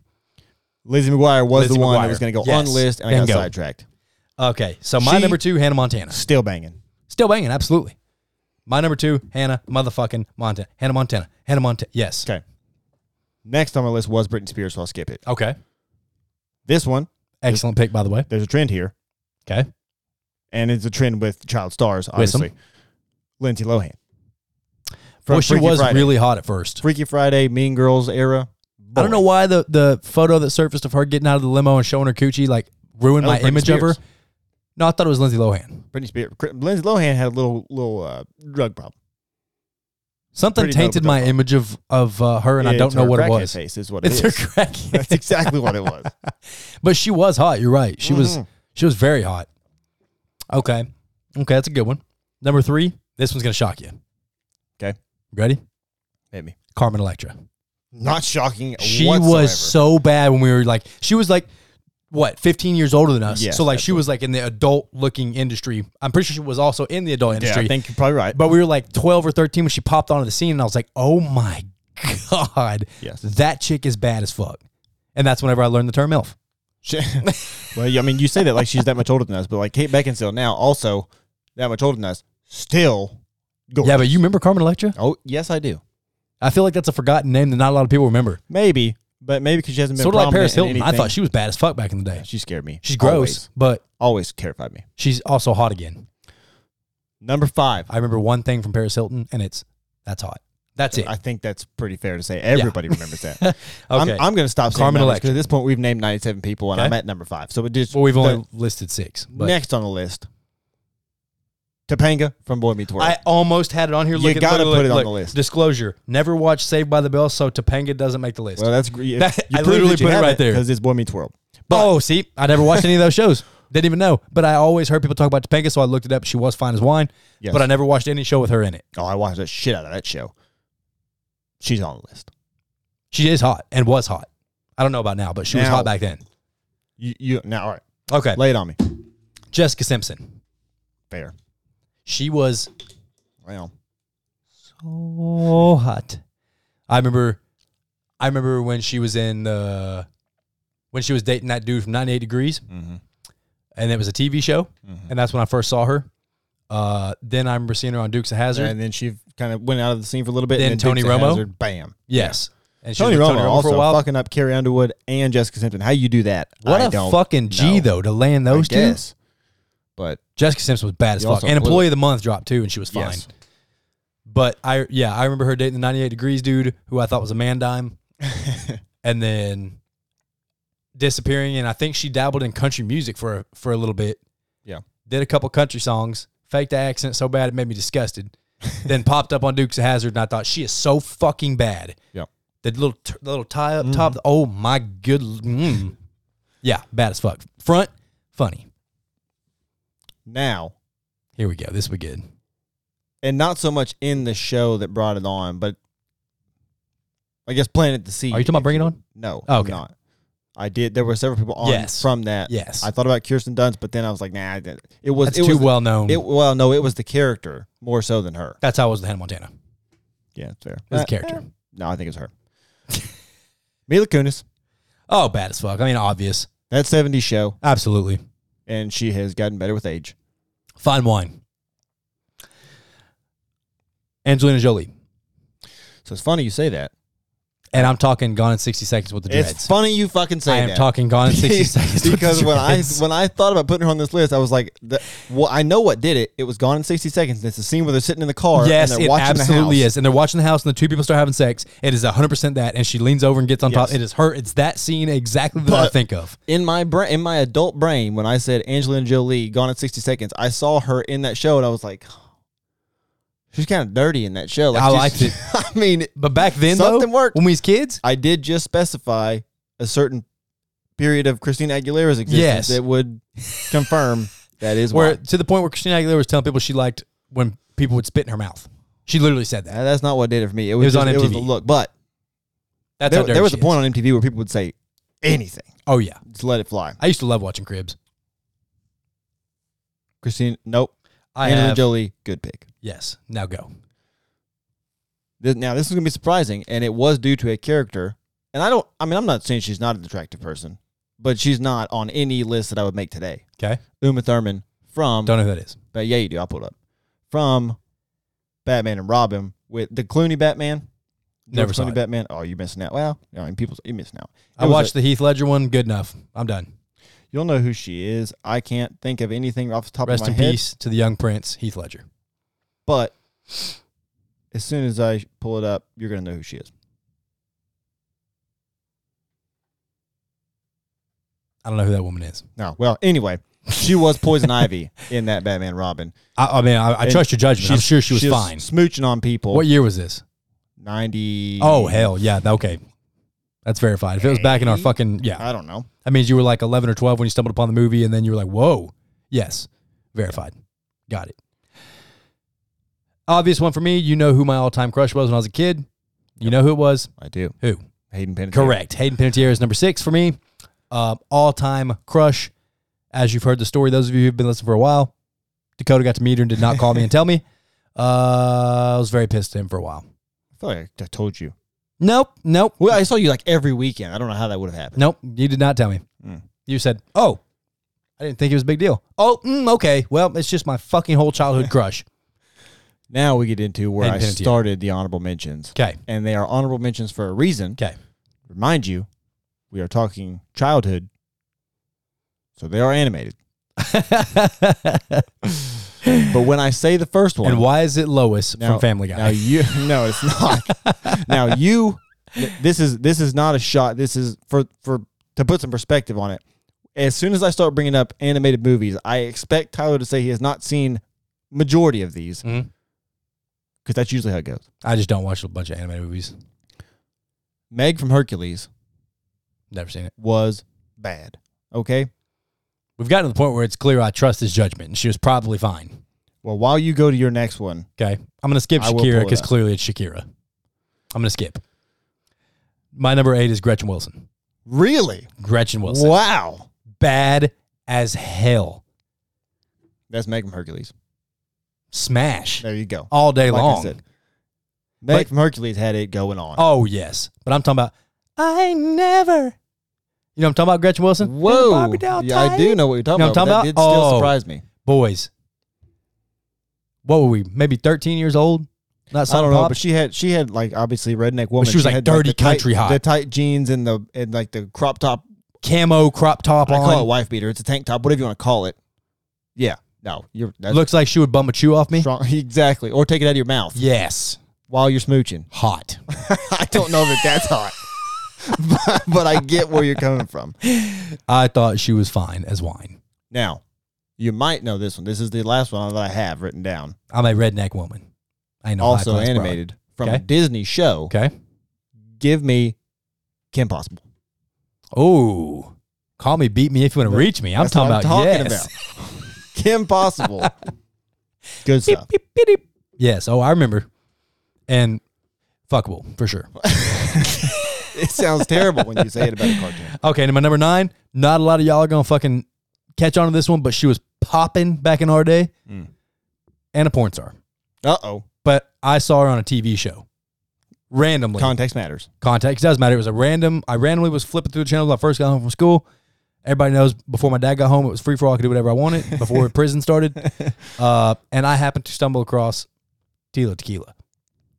But another dirty one. Dirty Person.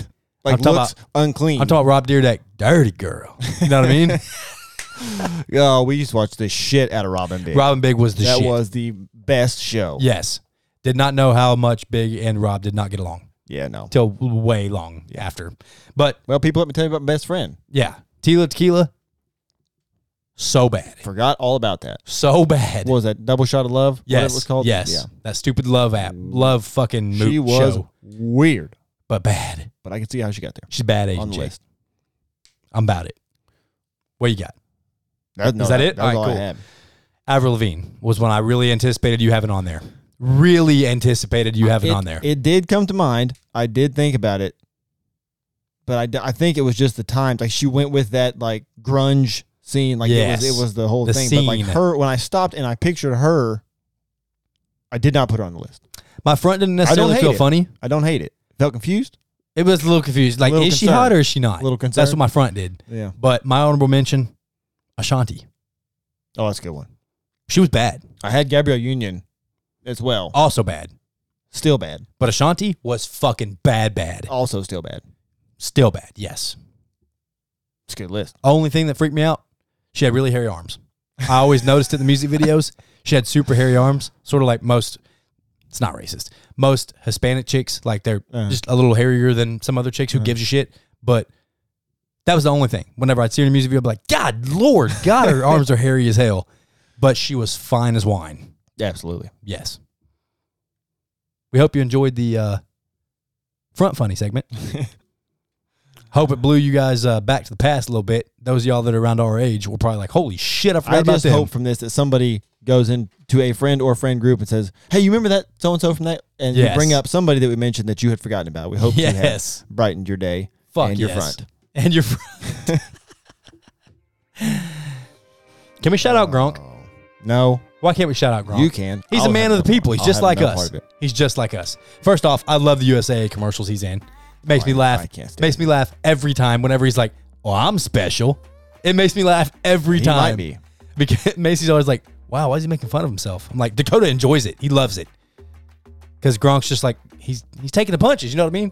He's like, you got to be special. And he's like, "Well, I'm special," and just looks at the camera like, He's a fucking I fucking idiot. love it. However, Rob Gronkowski was asked on what real job he would get, other than football, of course, clearly, and he said, "I used to cut the lawn growing up, and then I was just walking over here, and I saw all the people that take care of the lawn here at the field. I'm like, man, that's cool. I've always wanted to do that. You know, the finished product after you mow the lawn." That's what Rob Gronkowski said. He would be a lawnmower. Well, I've always said that if it was sustainable and I could make enough money throughout the year, I would do landscaping. I Abso-fucking-lutely. thoroughly enjoy it. My It buddy helps is in when you have a Arizona. fucking bajillion dollars. Yes, my buddy in Arizona is making a fucking killing doing Oh, landscaping. there's definitely geographical areas where you can do that consistently and make a killing at it. I don't know. The Especially in the specific place. desert where they don't have yards, so you just Right. put up turf and And make rocks. your shit cool as fuck. Yeah. But shout out to Gronk for being a average everyday dude. I've always loved Gronk. Dakota does not like him at all. I don't. I fucking love him.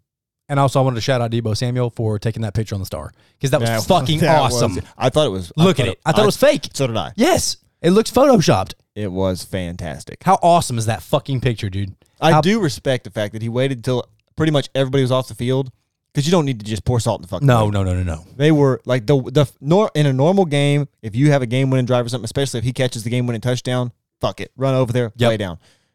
In the horrific fashion that game ended for Dallas and Dallas fans, the people throwing However shit. much Dakota and I enjoyed it. Yeah, no. Respect for waiting, reading the room.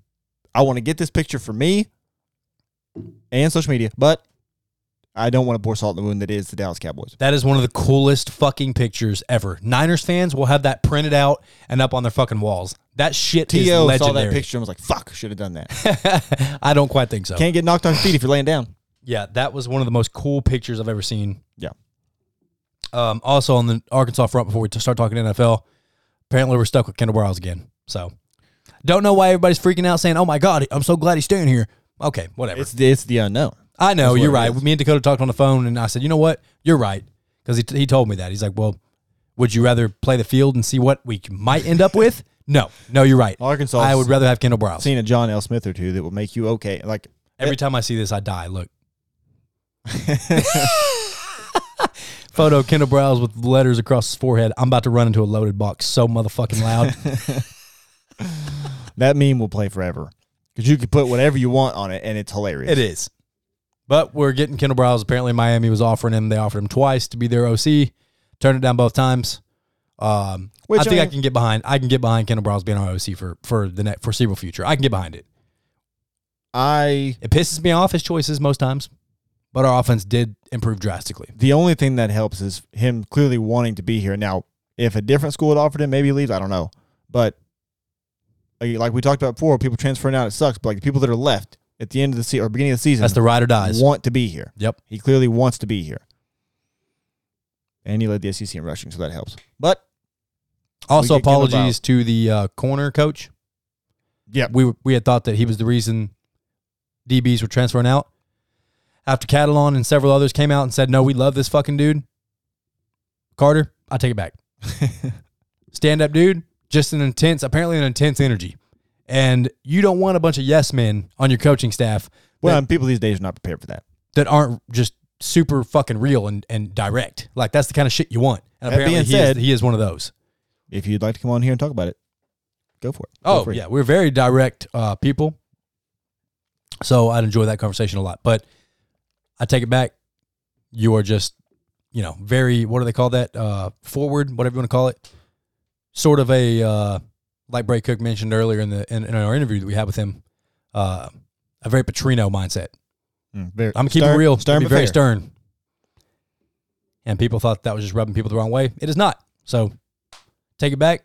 Fouché and them just didn't want to be here. They always want to be at LSU. All right, cool. See you. Pop smoke. You want to do get an NF fucking L? Yes. We have to do recap, and then we can pre-cap Saturday's games. We're going to record again before Sunday's games. Yeah. But we got to pre-cap Saturdays. Yeah. So we're going to talk NFL here. NF fucking L. I have to say a couple things before we get into these games. Do it. I told you earlier in the week I had a quarterback in mind that I was surprisingly okay with. A bridge quarterback. I was supposed to remind you. A bridge quarterback, mind you. I'm not talking about – and maybe we'll see what could happen.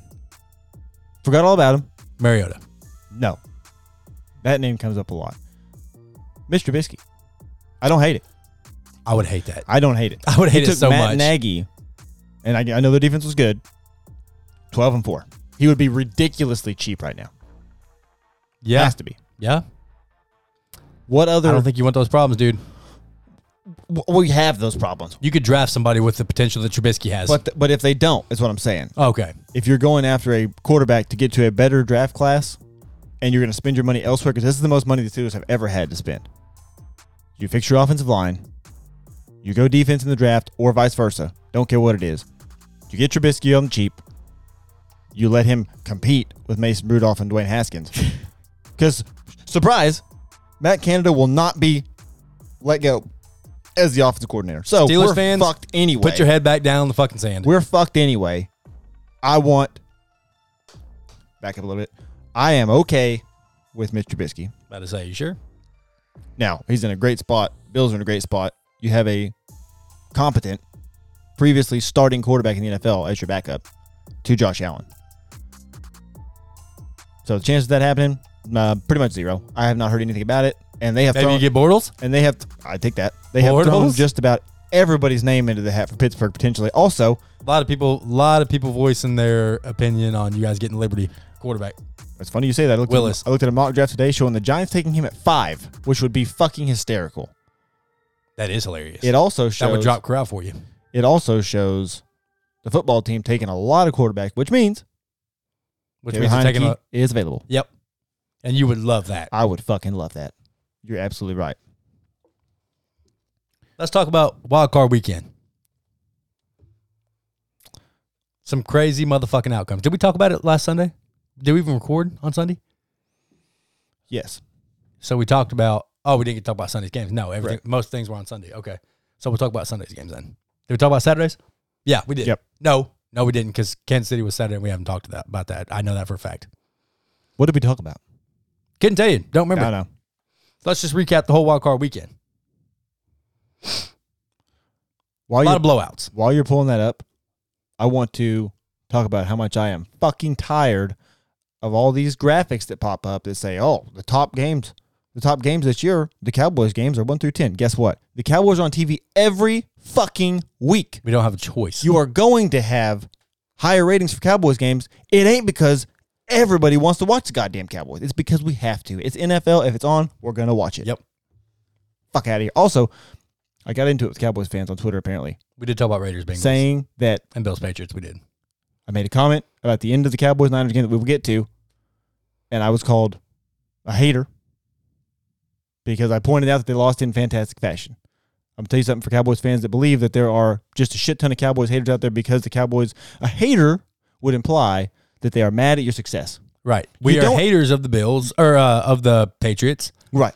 Haters of the Bucks. Haters of the Lakers. You don't Cavs. have the success to have haters. The Cowboys haters that you're referring to are because of you. It is Cowboys fans that people make fun of. It is Cowboys fans that people hate. It is Cowboys fans that get on everybody's goddamn nerves. Because every year is your fucking year, That and we sense of- damn boys get the fuck out of here with that shit. That sense of entitlement shit is what makes us hate you. It's not success because you barely have any.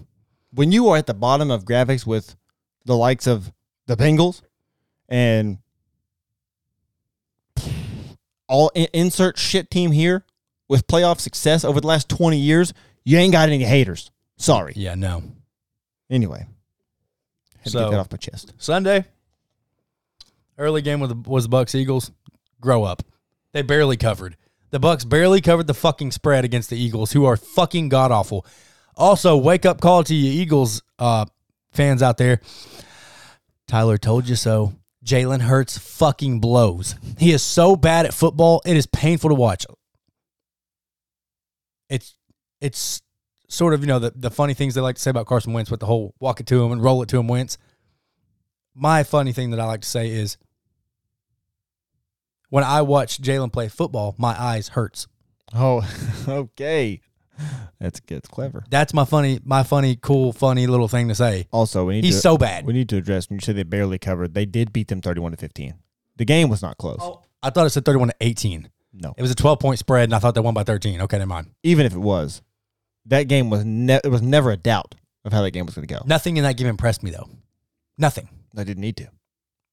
They got a bye without getting a bye, similar to the Chiefs. I guess I respect the Steelers a lot more than most do. Well, you were just flat out wrong. I told you this was going to happen. They Matter of still have fact, the potential. They have skill position. That's what I'm trying to think of. They have skill position players who are good enough to where the team could be good. Also, has been good for the last 15 years. So I just give them fucking respect. the problem is both of their coordinators are terrible. They can't stop the run. They can't move the fucking football. They can't run block for shit. I remember I listened back to it to make sure. I said, I don't give a shit if the line is 20. They'll cover.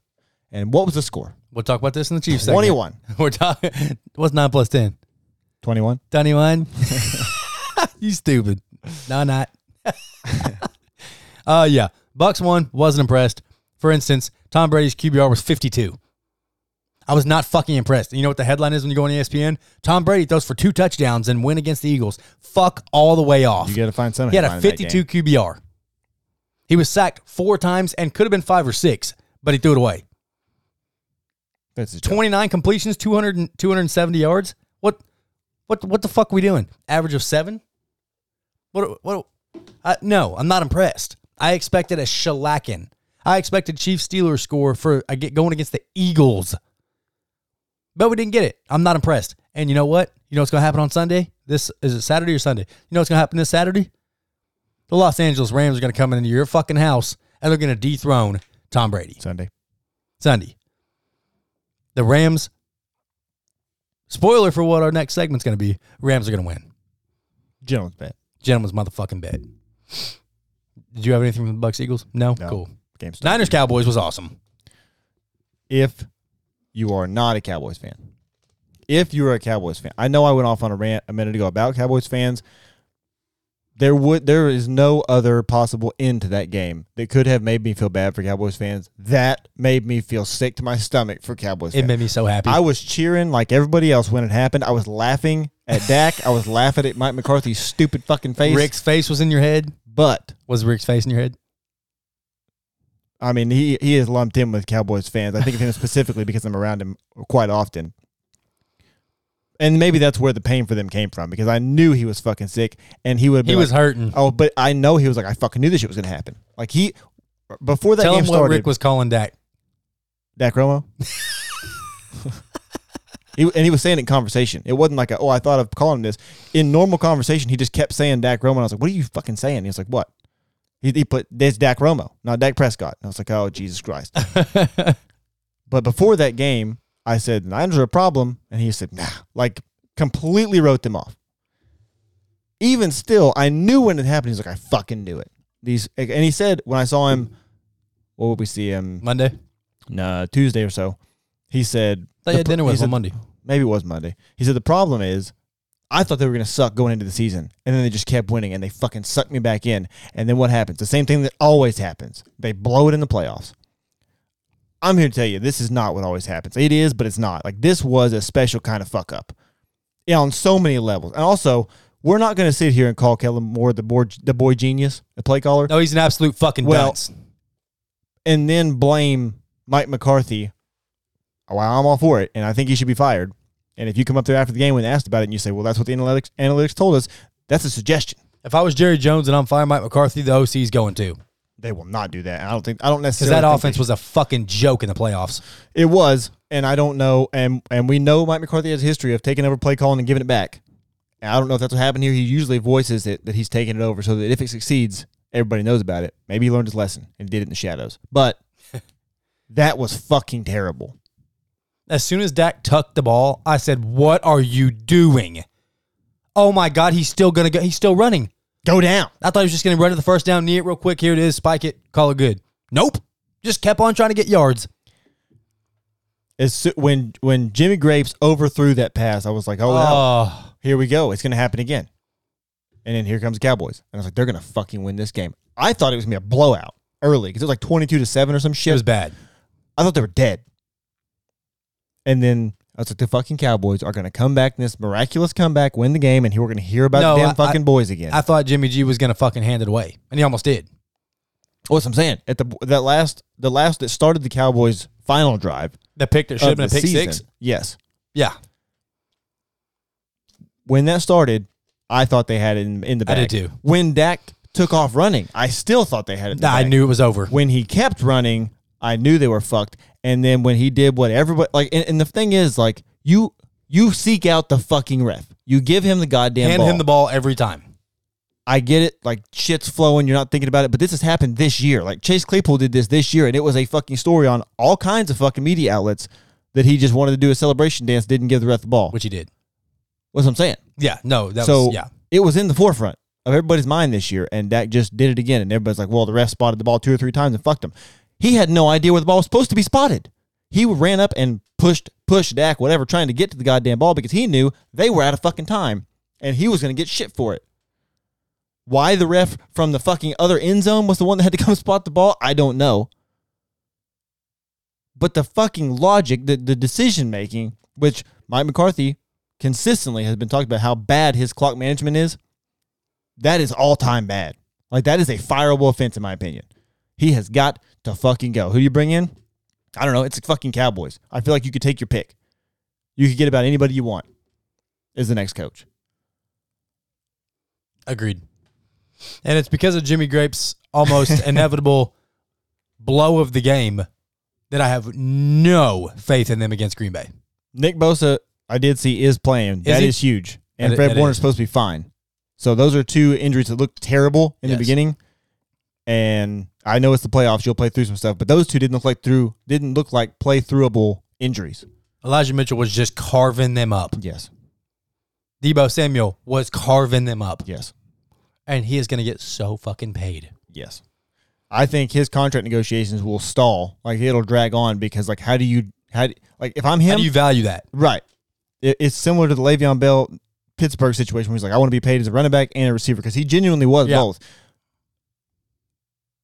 But it was a running back who could catch the ball. Like, that is a more normal thing than a receiver Who can run the ball. being a planned thing in the run game successfully. Yeah. And he can pass. Like, there's no way. There's no. Yep. There's no precedent's been set for that sort of player. Like, you have nothing to There's stand no on. real model to go off of.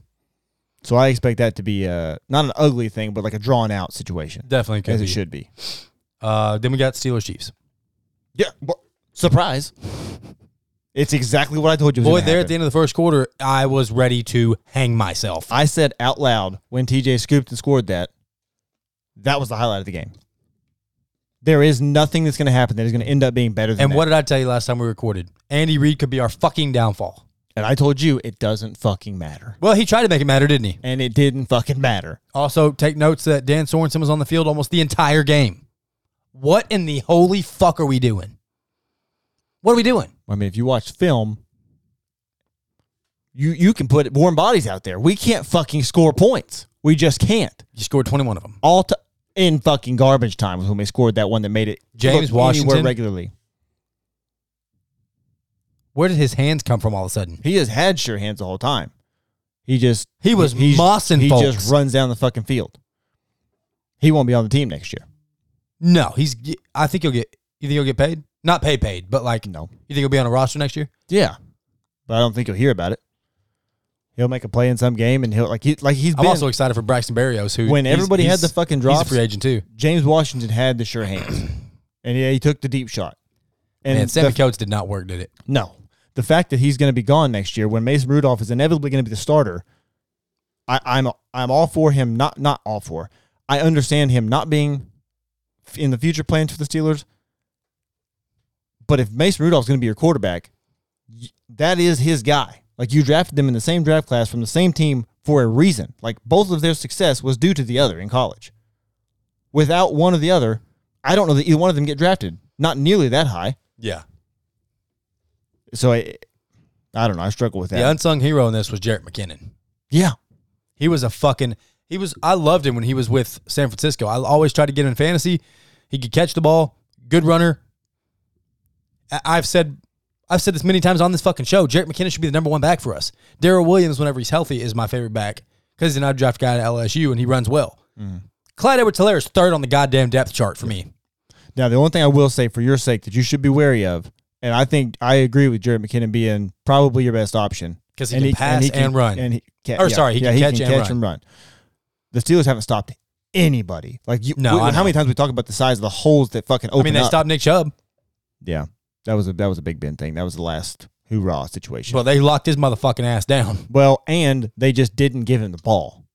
And when they did, he was launching whole bodies into the ground. Correct. Maybe give it to him a little more, but that's Right. the Browns. I think the juggernaut has been awoken. It was as if like Pittsburgh, once they scored a touchdown, they were like, "Oh shit, okay, all right, boy, we got a real okay, Does time he- to fucking go." I mean, maybe, but here's what you're not realizing. I'm talking myself up because I'm very concerned for our next game. Well, you should be. What happened was the defense scored, What happened was and then y'all started scoring, and it seems like you ran away this way and shut everything down, when in reality, our offense never had a chance to fucking score. They're terrible. TJ Watt, maybe they should have played him on offense in that game. Something to think about. Because he tried to be tackled, and he was not being stopped on the way to that fucking end zone. no. Travis Kelce tried to make it look like he was going to try to tackle him, but he wanted no parts of it. You know what I'm going to do? I'm going to go back and find it. I thought about it when it happened. I'm going to go back and find Travis Kelce flying this way and TJ running this way, and I'm going to screenshot it. I'm going to print it out in a nice frame, and I'm going to put it somewhere where I can see it every fucking day. And I will find a Sharpie and write That the is score on that screen. combination of my two favorite things, TJ Watt and Travis Kelce being And the taking an stooge. L. You say that like it's going to matter. I'm I just trying to told get you a fucking before the rise out of fucking you. game, but you won't. Everybody at work did this too. Oh, are you recovering well? From fucking what? They should not have been there. They should not have won 9 games. I don't understand how people are misunderstanding this. They stink. And From they fucking stink, what? stunk. Derek said the same thing. You recovering all right? I'm fine. I've been fine. Now there is some news that we got to talk about that concerns me because I thought What we're going to have to rely on against Josh Allen is athletic linebackers who can keep up. Yeah. And number one being Willie Gay because he's athletic, he's fast, very, very fucking strong young linebacker. Got arrested last night. Yeah, I don't think it's going to matter. It was only a Class B misdemeanor. He broke a goddamn vacuum cleaner. And you get arrested for it because it was someone else's fucking property. So he got arrested for breaking a goddamn vacuum. Yeah, he may get the smack on the PP, you're not starting, and come in the second play, but I don't think it matters. I think if it would have been a felony, it's a whole different issue. Absolutely. But I still think he would have played. his court date was court date was today at 1:30. I don't know the outcome of it. I have no idea. Probably because he walked into the courtroom and they said, "See you later." Get the fuck out of you here. broke a vacuum, dude. See ya. No. But we had to talk about it just because it happened. But I am, how you say, nervous for Sunday. Yeah. I think that's fair. Also, I have a slight feeling that we're going to blow their fucking doors off. Do you? Yes. Unlikely, I think. I don't know who's going to win that game. I think it's definitely going to be close because I don't think either one of those teams are ever out of the game. No, I definitely get that. But I think it's the revenge tour for Kansas City, and what everyone's talking about is, remember week 5? Remember week 5? When they beat the fucking Remember brakes off last of year in us. the playoffs? Right. So But the it's revenge tour everywhere. thing is on their side, not yours. No, it's everywhere. Analysts, It's everywhere except the professional fucking media, teams. every single person out there is taking the Bills and talking about how they're going to dismantle Kansas City like they did in week 5. This is not a joke. I'm not making I'm this not saying up. it's not a joke, but I'm saying Like a ton of the people. revenge tour thing only matters for the team, and I guarantee you the Bills care about losing the playoffs more than Kansas City gives a shit about losing the week 5. I don't know. The picture of Diggs fucking standing there with the confetti thing, like that, they were fucked up about that, as they should have been. I have no idea who wins this game. I think there's almost no chance that anybody gets blown out. I think it's going to be a fucking race to the goddamn finish. Vegas has us and I can't wait. Vegas has us 1.5 to Kansas City, but that is complete disrespect to us because every home game gets 3. So Vegas will come out and say 3-point favorites is the home team. That's what they always do. They are shitting down our throats and putting us at 1.5, but trapping bettors by putting it at plus 100 to take the Bills, which would lead people. It's usually a 110, no matter what. It's a 110. Yeah. It's a 100, which, according to how it was explained to me by somebody who bets a lot that we know, is a trap bet because they think Kansas City's going to cover. So it's a trap because a bunch of people are coming out and betting on the Bills. It's a trap because Vegas thinks Kansas City will cover. Cover Who knows? 1.5? Yeah. They lower it down to make it look like it's more of a toss-up game. Yeah, that's a all the money money's line going bet. on the Bills, but they think Kansas City's going to cover it. But that's how it was broke down to me. But I got Kansas City. I will be watching through the fucking finger holes on my hand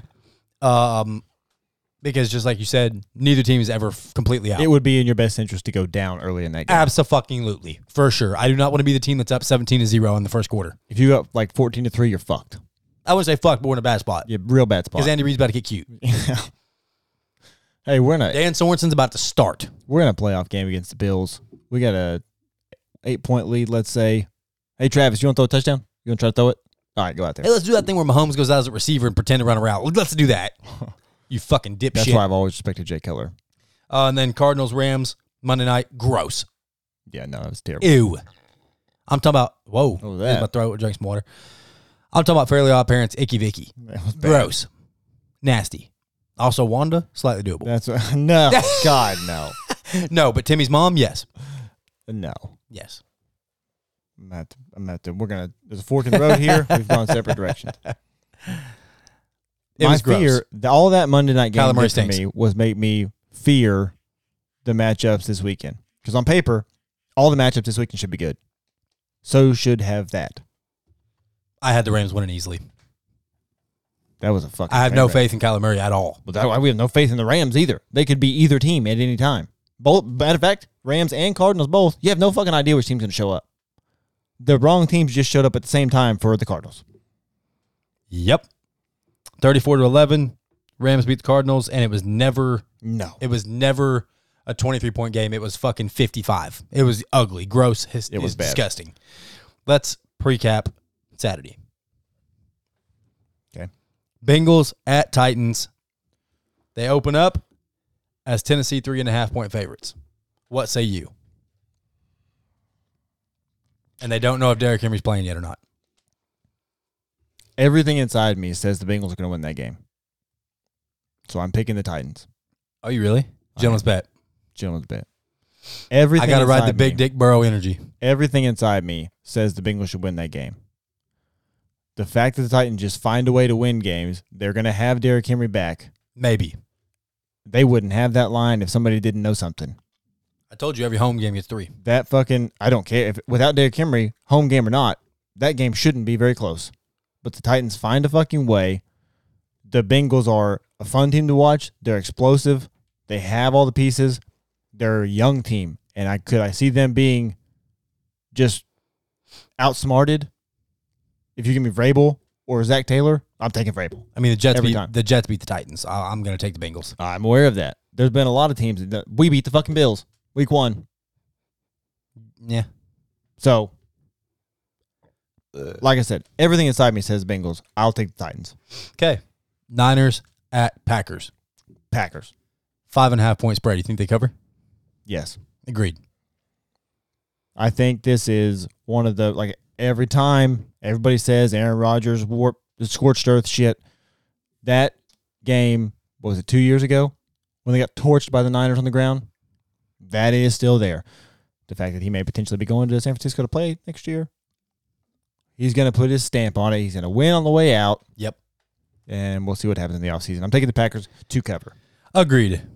We can talk Sundays if you want, or we can just wait till Sunday to talk about Sundays. Well, we got to have something to talk about on Sunday. Okay. Now let's talk about it now. Okay. First game's Rams at Bucks. Tampa, 3-point favorites because they're home. I'm taking Tampa. Foolish. I'm not Gentleman's betting bet. Gentleman's bet. I'm not betting against Tom Brady in the playoffs. I'm not betting against the Bucks. Like the Bucks have had games where they have not been as good as we know they are capable of. The Rams have had bad games. Yes, they have. I don't know that I've seen a just flat out bad game by the Bucks. That's the logic behind it. I did. It's Now, the Saints. If the It was fucking 9-0. right, but I don't know why that's the thing. Like the fucking Saints with Tom Brady or the Bucks, whatever it is goddamn confusing. Sam Bradford? I almost said Sam Bradford. If Matt Stafford, you see how I got there, kind of similar. If he plays what he's capable of, could I see the Rams winning? Absolutely. Like any of these games, I could see going either way. I trust the Bucks to come out and be the right team more than the Rams. Give me the Rams. Oh, God. Bills at Chiefs. Kansas City, 1.5 point favorites. Preston tried to get me into a bet with this game today at work. I didn't take it because I genuinely have no idea who's going to win this game. You're obviously going to take the Chiefs. Absolutely. So I'm going to take the Bills. That's fine. Gentlemen's bet it. But I genuinely have no idea what's going to happen. I could see a tight game. Would it absolutely shock me if one or the other got blown out? Like both offenses are very capable of a blowout. I just don't see it happening. I think it's going to be the game that everybody expected out of some of these other games, down to the fucking whoever gets the ball last type of shit. Whoever doesn't make a fucking turnover. Whoever has the least amount of turnovers that controls the turnover margin. I think this is going to be enough up-tempo offense that there's a possibility of both teams turning the ball over.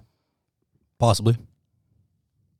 I'm very excited for this game. Yes. This game and Packers-Niners, I can't fucking wait for. Definitely the best 2 games. Because I'm going to say it. The winner of those 2 games going to the Super Bowl. And I'm including the Niners in that.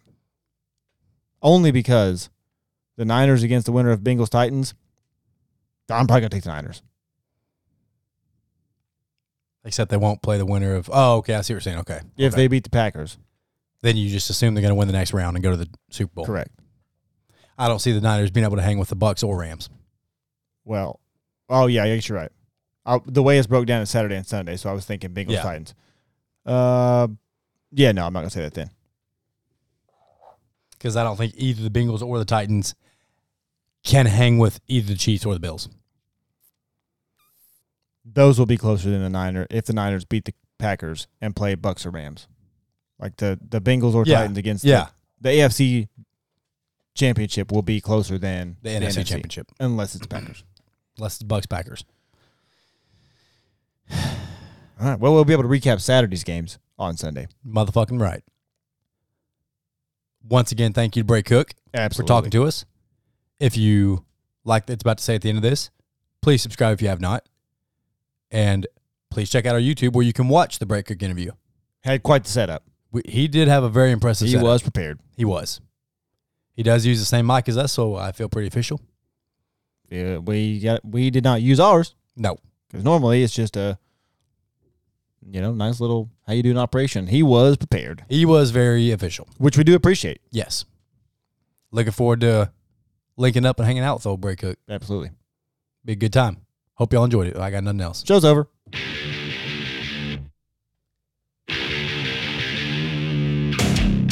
As always, thanks for listening. Be sure to check out our website, www.slightlybiasedsports.com, and subscribe to our YouTube channel. Follow us on social media. And if you haven't told your friends, you're wrong.